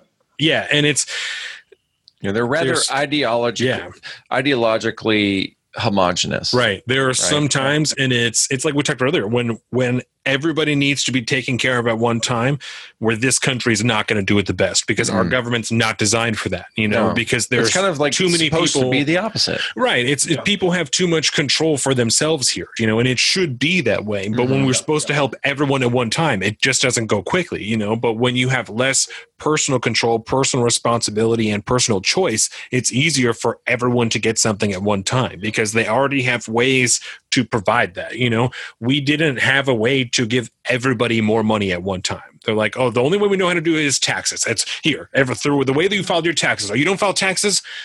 Fill out this form. We'll figure it out. Like it's 100%. So we don't have a way to do that. We weren't designed that way. And you could argue again, that's not inherently a bad thing that they figured it out first, but I don't know that I would rather have that system over this one. You know what I'm saying? Because in this particular circumstance, it didn't work out in the best way. And I'm not trying to minimize it because thousands of people died. People are like, they lost their jobs. Like it's very real consequences, but I still, that's not enough for me to be like, all right, fuck it. Let's go the other way then. Like this one didn't work. So let's just kick up the stakes and go for a more communist centralized control country, like system. The needs of the individual outweigh the needs of the masses. Yeah. I'm willing to admit that the system is not perfect, but again, it's the best one that we got. It's how you maximize individual liberty, And that, I think that's the key. I think that's what we're kind of missing. I feel like we got crushed on this, right? Even though Sweden kind of did the same approach, they kind of stayed open. Right. We're always going to move slower whenever we need a nationalized collective in order to do something. Because again, we have individual thought, right? And everyone's just like, well, this is terrible. It's not worth it. Like America's horrible. And I'm just like, well, listen, this individual thought is the same reason why we lead all countries in medical patents, right? Like we literally have the best. Whenever someone needs an advanced surgery, top of the line, they come here, right? We lead them in cancer research patents, AIDS research patents, like all of them, right? So like we can't. What I feel like we do is we cherry pick when something goes wrong. Like this is something very bad, but again, there's just more that goes into this. Like, A, like, we don't agree on all the facts, and B, like, giving control to everyone is great when you need a very specific thing done, right? But if we agree that this is a once-in-a-lifetime pandemic, I'm not going to build a system around the once-in-a-lifetime pandemic. Right. Yeah. Like, and that's always been my thing. So, because I've been getting a lot of pushback too, like, well, you guys aren't thinking like a collective. It's just like our inability to think like a collective that has led us to the discovery of great businesses, medical breakthroughs, like engineer, like product breakthroughs, technological breakthroughs. Like, we're still on the cutting edge of so many things because of the way that we're built around here. So, and it's tough, right? And it's just like, you could say anything, but again, people from other countries are working very hard to come to our top colleges, right? Which were supposed to be the pinnacle of our individual thought. Yeah. Well, and we've seen, I mean, that system just this year, or just in the last few years, seen that it like you were talking about, it works in specific ways. You know, in this particular instance, that system was great, but it's also the same system that allowed them to like ban all assault weapons in Canada just this year. You know, it was just 2 years ago or whatever, 3 years ago that they passed C-16 that Jordan Peterson was trying to fight. You know, it's that type of stuff would not go over overnight in America the same way that it did there, you know? Nope. And it's because of that individual freedom, that individual choice, that type of stuff, that you can't strip freedoms away when there's 320 million people or whatever we decided that are all holding individually those freedoms. You know what I'm saying? And it's, I would rather have that than that any day, you know? Yeah. Yeah. No, so Unless you have another question, let's talk about school pods. No, let's do school, because we start talking about education. Let's keep that train rolling. Yeah. So the first exposure I had to the idea of school pods was, like many other uneducated Americans, through a meme, right? And it was something to the effect of like, you know, teachers, like, here's your time to secure the bag, you know, find X amount of students at X amount of dollars per head and teach them all in your house. And then that's this much money per year, which is this much more than you make all the time. Right. And at first I was like, that's really great, except for the parents who can't afford to pay that for a teacher to teach their kids in the meantime that they're not in school. You know what I'm saying? Because having a single parent, my mom would not have been able to afford even $500 a month to send me to school because we were doing online school publicly, you know, and that's why I went to public school. And as I did more research, I saw a lot of different examples across the country of school pods, and school pod kind of just being used as like an umbrella term, you know? Yeah. And so the one that I found, and we could talk about more different ways, but the one that I found that I was personally most in favor of was talking about a group of parents splitting the cost of a tutor to help their kids doing online schooling. Like, they were going to do online school for like at least the first semester of the year. And so there was like 10 or 12 parents that had pulled together to hire a teacher's assistant or something to come into one person's house, bless you, and teach these kids while they were doing online schooling so they could still get like the in-person stuff. And so, at that point, when the cost is cut from $500 to $50, you know what I'm saying? Because you're doing it with 9 other parents, I got a way easier time getting on board. But like 100%. Things being cost prohibitive are usually my biggest concern, just because personally I don't come from money. And I'm not saying that either of you do, but that's just always like my first concern, you know? So, and that being so important because education is so important to a child's development. Very important. Yeah. And I have a cousin named Kaylin who is a teacher in Florida. Right. And I found out this week that they're doing regular schooling. Like, they're open right now. She has 20 children in her classroom. They're open doing it. And I was like, are you fucking kidding me? It's like, that just doesn't, I don't know. That just doesn't seem like the best way to go about that. When I have a child, I can tell you exactly how disgusting they are. That just doesn't seem like the best way to go about that. But I don't know. You know, I have no idea. So where are you at with school pods, Larry? Why was this the topic you wanted to bring up? So I just thought it was interesting. And just to caveat off your Florida thing, like, I'm in Oklahoma and like they're going to like, they had a football scrimmage the other day, people in the stands. Like, we were driving home and we looked over and I was like, I thought they were practicing. I was like, oh my God, that's a scrimmage. So like here, like, I don't know if it's built into the cake, but like they're going back to like, they're firing up their lives as normal. The school pod thing came up. I thought it was interesting. when this all kicked off and like, hey, you're gonna stay at home school, one of my friends, I forgot who it was, it might have even been my friend Devin, regardless, he was like, the kids who have like two parents at home and went to college are actually going to come out way ahead of kids who like have, for your example, my example, of single parents who have to go to work every day. Like they can't teach us, they can't coach us. Like how many times is staying at home? Let's be real, because I know the answer. If they're like, hey, Larry, it's your job, it's incumbent upon you to wake up every day, get on a computer, and sit through a 4-hour. I'd be like, yo, this is never gonna happen. Like I'm out. Like I'm not sitting here. And so, like, how many kids don't have their parents at home 24/7 to watch them, and then don't have the mental aptitude to teach them? Because he was talking to me. He was like, I was in advanced. He was in advanced calculus. I even know they had advanced calculus. I thought calculus was. Anyways, he was in advanced calculus. Like my mom was never going to teach me advanced calculus if I wasn't in school. Mm-hmm. And then so I saw these teaching pods kind of develop in communities, kind of like you said, where the parents would cost fund, or what's it called? Cost pay, group their payments in the same way and bring in 1 to 2 tutors to teach a multitude of different things. And they're like, we can cover like, the pre-K, but like they're like 11 to 14 is when like the kids learn, they shape the most, their habits grow the most. So then like we're going to like fill that gap there. And I was just like, oh my, like 2 things. Those kids are going to be ahead of everyone coming back because you didn't write or read for a year. Like it's not going to get better. And then 2, I think this is going to put a lot of pressure on public school because I, as I've gotten older, have been a proponent of school choice and class vouchers. So I thought that this was an interesting way of that to come back, Yeah. And I think your point's very interesting. Like you said about us being home and our teachers or our parents teaching us, right? My mom's dyslexic. There's no way in fuck she could have taught me hardly anything that I was learning in high school. And it's not because she's not intelligent. She's extremely intelligent. She's just dyslexic. That's just not, that is not in her purview to teach somebody math that she does not understand, And I love the idea of, like you were talking about, the group funding, because in that type of personally organized scenario where like me and Larry and Colin, where we are paying for a tutor to come in, if I don't have $100, I got $50.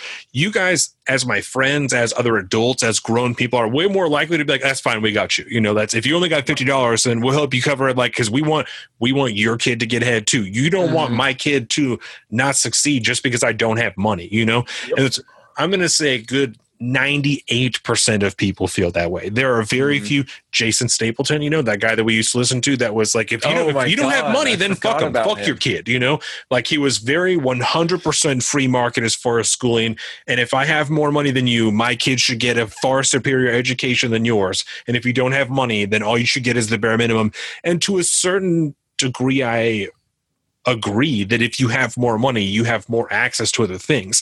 But the simple fact that I don't have money does not mean that my kids should just be fucking stupid. You know? It's not like you don't deserve it. Right. It's at that point. Yeah. And so I like the idea of it being a more personally organized thing, where we're getting together as parents. Whoever has the biggest house, that's where the kids are showing up. And we'll take turns, being there with the tutors to make sure everything's all in the up and up. And I don't think that that's a bad thing at all. There are serious concerns I've seen from teachers, parents, scientists, of how much worse, I don't know a good way to put this. Worse off how much worse the kids learn when they're at home as opposed to being in school. The education is just not anywhere near the same. And I saw one article, I don't remember what the state was, but there was 20% of kids who had not logged on a single time. They had 0 hours of online time at their school. Exactly. You can't. There's no way. There's no way to enforce that. There is no way to enforce all of the kids being online for 6 hours a day. You know what I'm saying? 100%. It can't be done. And there's so many kids that in rural communities. I'm sure in Oklahoma it happens all the time. There are kids that don't have internet, don't have high speed internet, or in rural communities. Like that's. How are you going to solve that issue? That they need to then just drive in once a week to pick up a bunch of paper. Like that's not going to solve the issue. That's no better than online learning to learn through packets at home. So I know That learning it's a tough problem, and I like the concepts behind these different school pod things going on, because it is literally, you can't necessarily look at them as a whole because they're all so individualistically, organized. Right. And I think there's a huge I will rephrase that, a huge possible advantage to this system, because you get to kind of pick and choose how you want, who the educator is going to be, how their teaching style is, who they are as people, whatever the fuck. And that's a plus side in a lot of ways, because you're not necessarily curtailed to this standardized testing education that people are getting nowadays. It's this generalized education system isn't necessarily that great to begin with, because you're just mostly sending your kids to go to school to gain social skills and be able to pass standardized testing to get out into the world. Well, they're even doing away with standardized testing in almost all of the states. They're we're just not doing it next year. That's probably a good thing. They did away with it federally this year. They're don't worry about it. They're going to be home, and next year a lot of them are already announcing we're not doing it. You know? So you're telling me my education, your education, Larry's education hinged on our ability to pass the WASL, the HISP, whatever the fuck it was called at the time. This was everything. It was everything. And we're don't worry about it. Because that is as arbitrary as it was. Right. It literally was. But we were so fucking stupid that's what we did. Yeah. Because it was it's granted, no child left behind. Everybody's going to pass this fucking test. It's the stupidest fucking thing in the world. No, 100%. And I've always wondered, we're throwing a lot of money, because I did a little bit of research, money, right? We're throwing a lot of money. Per capita, we spend less than only Norway, Austria, and Luxembourg on primary and secondary education. And we only spend less than Luxembourg on tertiary education, right? So my question is, if we are spending so much money, why are we statistically getting worse off in reading, writing, and all the primary basis of measure? So that's, why are we at least number 4 on all of those things if we're number 4 in spending? Why are we at least number 4? Yeah, I'll tell you right now. If it works how it should. Public sector unions. Yeah. That is the problem. Yes. Teachers are no longer held to account. Yeah. Go to town, Larry. Go ahead. No. Everything you said, everything's red tape, right? So we create the institution around the thing we're trying to fix. Costs so much money. So for if a union person's soaking up money for a kid, and I have the parent deem that I can't switch my kid out of the school because of my zip code, and B, there's no way for you to be held accountable because your union is going to stop that. How are we reinforcing the teacher being a great teacher? Because again, but at your jobs, you own your own business. If you don't perform, I guarantee you're going to lose some customers. Hard gap. And Don, I think at work, if you weren't doing your job, you'd be like, hey, we're going to have to cut you loose. Yeah. Right? Absolutely. If a surgeon messes up, we can sue the surgeon for malpractice on something we don't even understand. We just don't like the way it turned out. We can sue lawyers. I'm an accountant. I can get sued and kicked out. Even in the Army, there's a function that forces out. But in school, it becomes so hard. The threshold to remove a teacher is so high. And if I don't like the teacher, I can't move the school. And in the school, I have no say in how my kid gets interacted with. We're all 3 different individuals. We probably all learn differently, right? Right. Oh, yeah. And so I don't know why we haven't reassessed. So I don't like the capitalist complete takeover, but I like the choice that comes with capitalism, and I like how we can have a say in it, right? The fact that I can't move my kid, we would go through red tape to move us into CK. We have to do different kind of paperwork instead of just being, okay, I want them to go there, right? And if the government can meet them somewhere there, like a voucher, and to provide money to hedge the costs, right? Instead of because again, the locality movement, we all pay local taxes. So instead of the local taxes going to a school based off of zip code and things like that, we'd be like, hey, I have this, I'm doing the research, and I guarantee we'd have multiple different kind of schools pop up. And be like, okay, well, I want him to go here, and I have a $900 voucher, which I guarantee you, if I'm running the school, I'm going to make that cover most of the costs.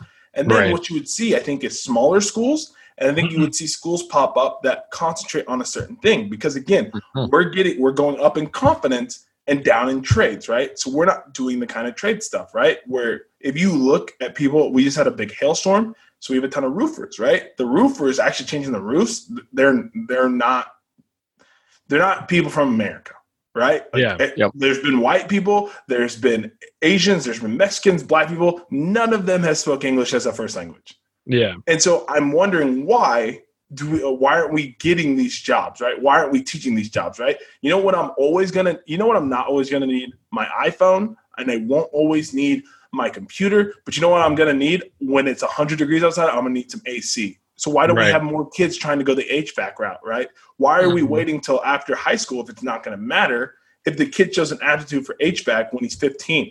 And if we had more choice, then you could give a year and be like, hey, you see like this, you seem interested, go try it out for a year. You have the money, it's not a net loss for the parents, and we're accomplishing all these same goals. And it may not be the answer, but again, we've eliminated the ability to choose unless you have money, right? So then we have the haves and the have-nots. So that's frustrating.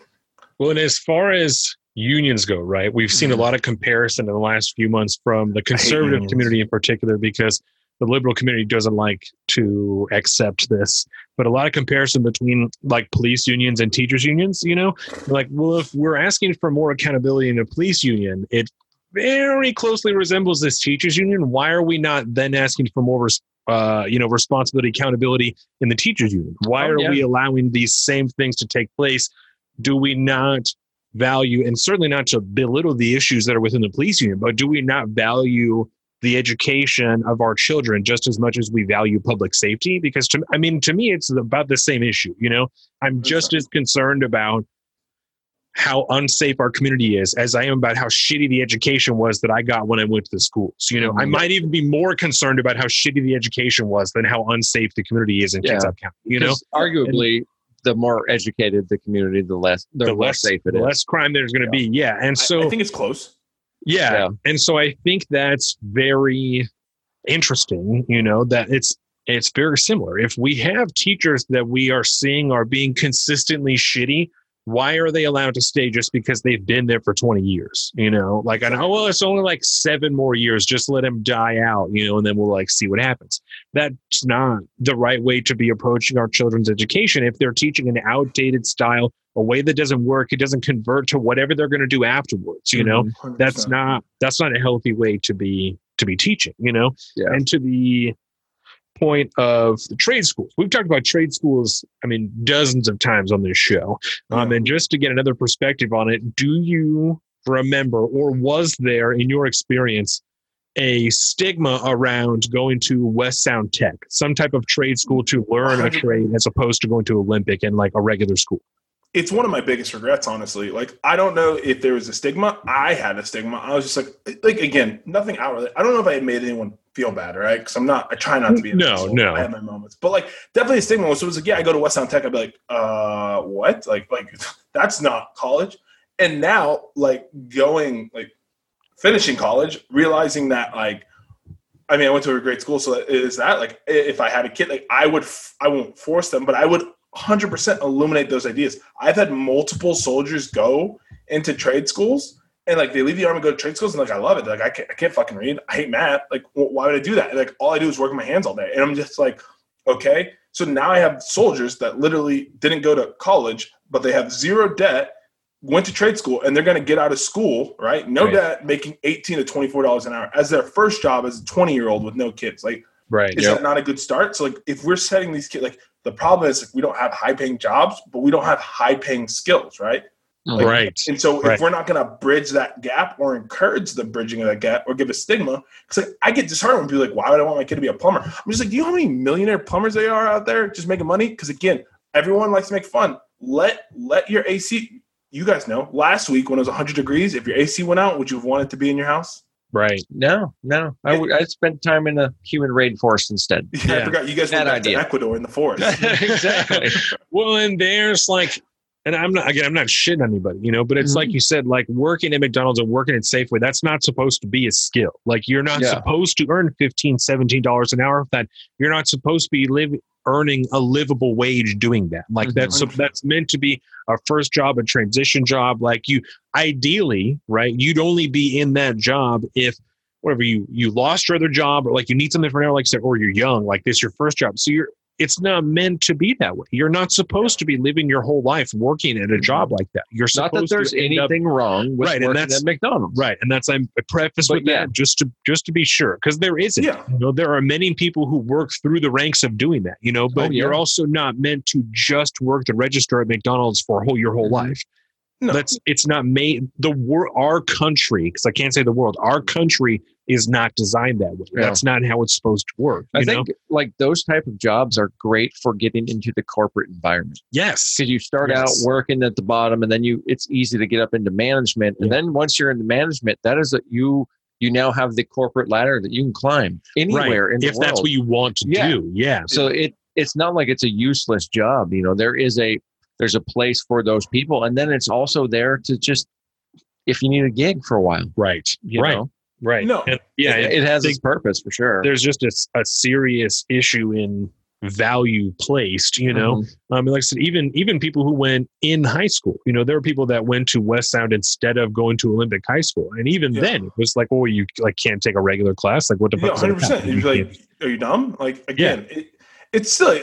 Again, we built this up, right? And I won't go into it because it's a longer thing, but like we've built up this thing that education is the future, right? But again, it's just like if I told you pie is the best, you'd be like, well, what kind of pie is the best, right? We haven't asked what kind of education is the best for us, right? I love apple pie, and you guys can like different pies. Doesn't mean I'm wrong or you're wrong. It's just like different things work for us, right?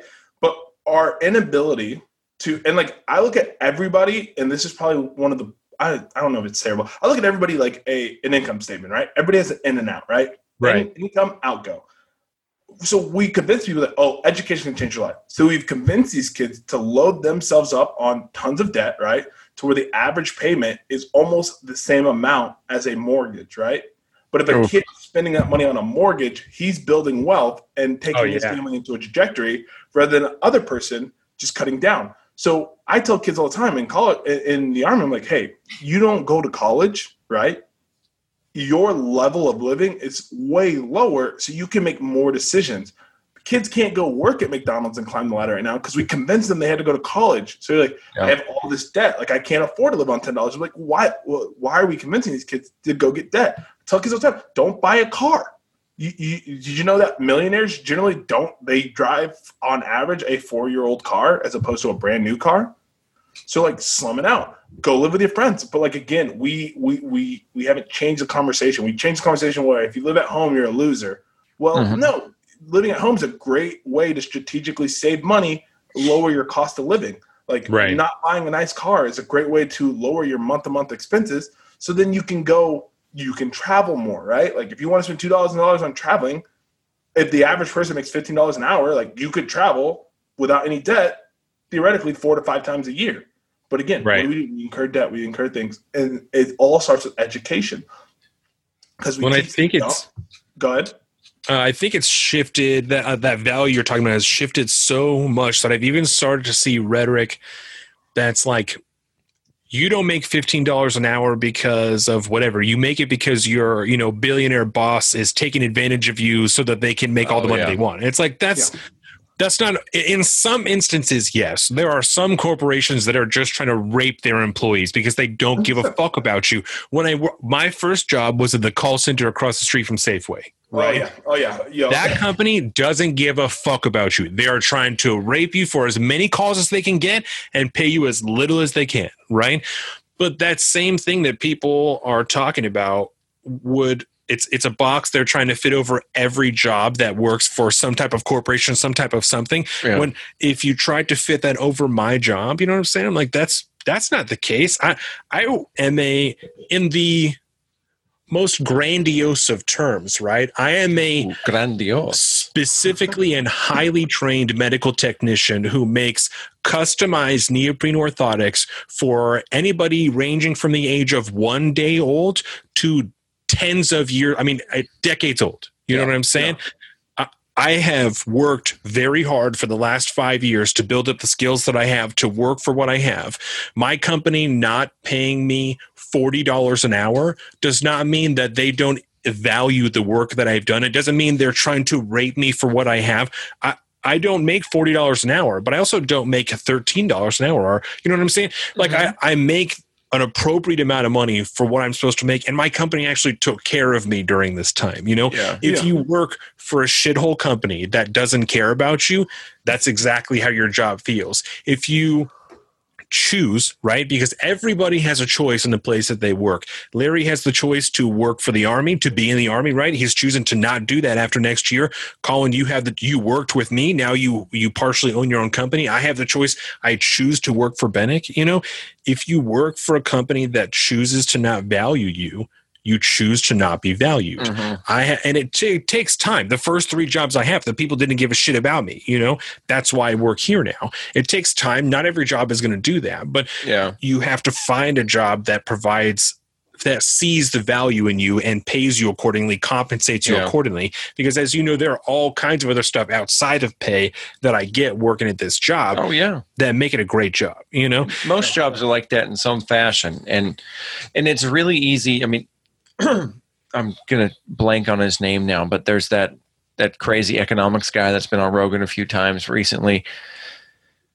I want to say it's Peter something or other. Oh, Peter Schiff. Peter Schiff. I love Peter Schiff. Yeah. Right. And he can kind of make that kind of same argument about like, well, you know, you just need to move. You need to go someplace that, you know, your work is valued at a certain area and all that. And that's not to say that like it's understandable when, like in the real world circumstances, like that may not exactly be possible for the situation you're at. Right.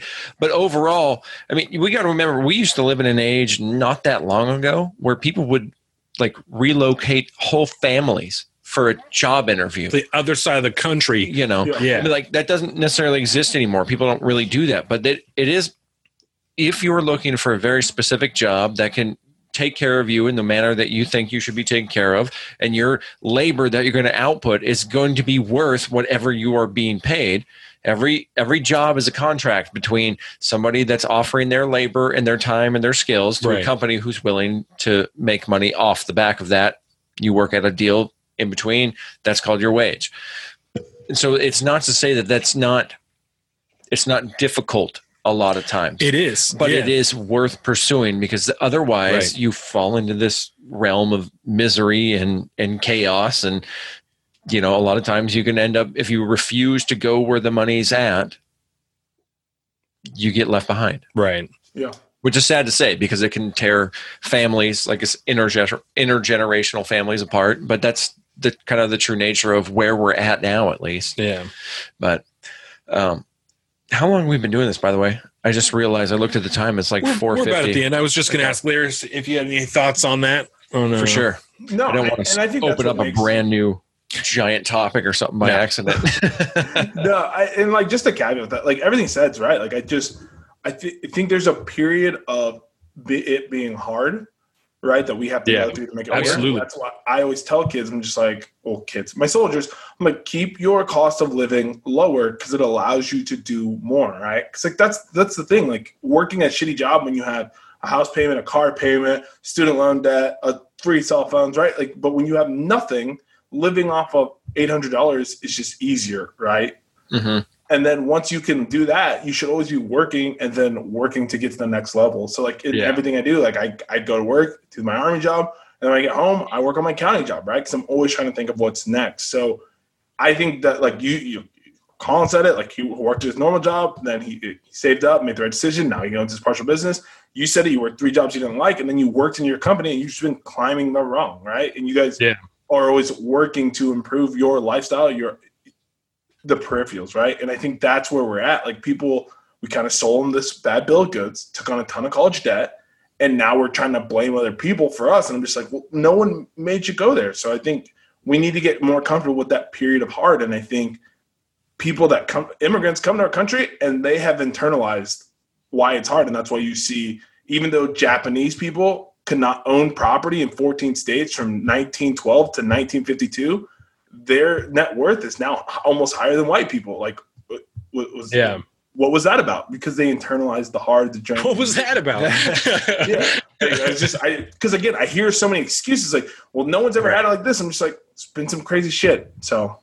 Yeah, and I think you're right to a certain extent about being sold a bad bill of goods. Like a lot of when we were in high school, college was being sold almost to the point that's like, if you go and get a 4-year degree, you're going to be able to walk into a fucking job when you're done, you know? But you then do whatever you want. But then so many people had degrees that the company's like, we just don't give a shit anymore, you know? Yeah. And so to a certain, and we talked about a couple weeks ago, like blame, who was to blame, you know, for us, like not being able to choose the right path, you know? And I think we just didn't see where it was going. You know, we should have, and we did not. We should have been able to predict what was going to be needed because of what we were saying at the time. And some people saw that. There are some people, like there's millionaires that are plumbers, because 20 years ago, they were like, fuck all you guys going to college. I'm going to go dig in shit and I'm going to make a lot of money doing it. You know, 100%. My brother David just started being a plumber a year ago. They're living in a house now. You know what I'm saying? They were living in an apartment. He's living in a house now. So 100%. He's living a great life doing things people don't want to do, you know? And it sucks. It does suck. I work 50 hours a week, which is not that much, but it's more than full time, you know? And I do that because I want to support my family. I want Jordan to be able to stay home with Dax and like help raise him, because I think that's the best foundation for him to grow, you know? Oh yeah. So you make sacrifices for the things that you want. And I think because of that bad bill of goods, a lot of those kids, they don't want to work afterwards. They were told it was going to be easy, and now they don't want to work. They put the work, you know, we put the work in. I went to college. I did that stuff, and now I don't want to do that. Where's my money? It's like, no, you know, now you got to work. Now you got to hustle. You have to work now. You know, that's what it is. Jordan Peterson says all the time, perseverance is the highest indicator of success. Like, you just got to sift through and push. So I agree with everything you said. Like, everything, I love it. I love that vibe. Yeah. Awesome. Do you have any closing thoughts, any questions, last comments, anything like that, Larry? No. Thanks for having me on the show. This was awesome. Hopefully we can do it again sometime. This was fucking amazing. Oh, absolutely. Hard yes on that you're one. definitely coming back on the show. Yeah. There's lots left to be discussed. Thank you for coming. It was a fantastic show. Absolutely fantastic. This was great. We will tag you in all the stuff when I post on Monday. It'll be about Monday afternoon. So it'll be like 4:30ish our time. So 6:30 your time. Yeah, I'll catch it. Don't worry. Yeah, my family's ready to listen to it. So perfect. Well, hopefully, I've been trying to really cut down the swearing in the last. When we first started, I was cussing up a storm. It was really bad. But I guess like some of your family's in the military, so they're probably pretty used to it. I assure you, nothing that was said today is going to be the make or break. Yeah. We try, and I had some like my grandma, you know, like I had my grandma listen to it, and she's like, I just don't understand why you're talking like that. Like, I wish that I could express to you why I needed to talk this way, but for a long time I was trying to normalize it. You know, I'm like, I want it to be okay. I want people to be like, well, he swears a lot, but it's got all this stuff to say, you know. And I'm like, it's just, I'll get there. We'll get here, and then I'll start swearing more, and then we'll be all right. So, well, but I think that's pretty much it. Do you have any closing thoughts? Anything you want to say? No, other than that, thanks again, Larry. This was fucking fantastic. Yeah, absolutely. Awesome. We'll do it again. Yeah, for sure. Yeah. I am Donovan. This is Colin. This is Larry. I am at Salt of the Street on Twitter, because I forgot to do this at the beginning. It's always hit or miss whether or not I do the social medias at the beginning. I am at Salt of the Street on Twitter and at alpaca_Donovan on Instagram. Colin is at Big Bird Offie on both those things. You can find all of our stuff on saltofthestreets.com, Salt of the Streets at YouTube, Salt of the Streets Facebook, Instagram, all of that stuff. Larry, do you want to tag your social medias, or do you want me to just tag you in the stuff? That's up to you. My Instagram's Larry the Tax Guy. Everything else, Larry the Tax Guy. We'll get there when we get there. That's the main one. Jesus Christ. I watched you squat 635 3 times. Holy Lord, Larry. Oh, my God. I just started. I have to ask you this before we go, because I just started lifting when Corona happened. My neighbor across the street, John, the guy that we went to work out with, the Murder Garage. He's got a power rack and stuff like that. So we've been squatting and benching and stuff like that. What are your personal records for your lifting? So I think squatting is the only one I've ever gone like crazy ham on. I did just over 700 in squat, and then I deadlifted 600. I did 605 for 7, and then I did 583 for an AMRAP of 17. Oh my God! And then benching, I can kind of touch. I've done 4 or 5 literally one time. I hate the bench. I have glass shoulders. I was watching. You ever listen to Pardon My Take? Yeah. I was listening to one with Aaron Donald and DK Metcalf on there. And fucking Aaron Donald said that he benched 500 pounds. Yeah, the man bench presses 500 pounds. Crush my chest. I think I'm actually scared of him. Honestly, I'm not sure.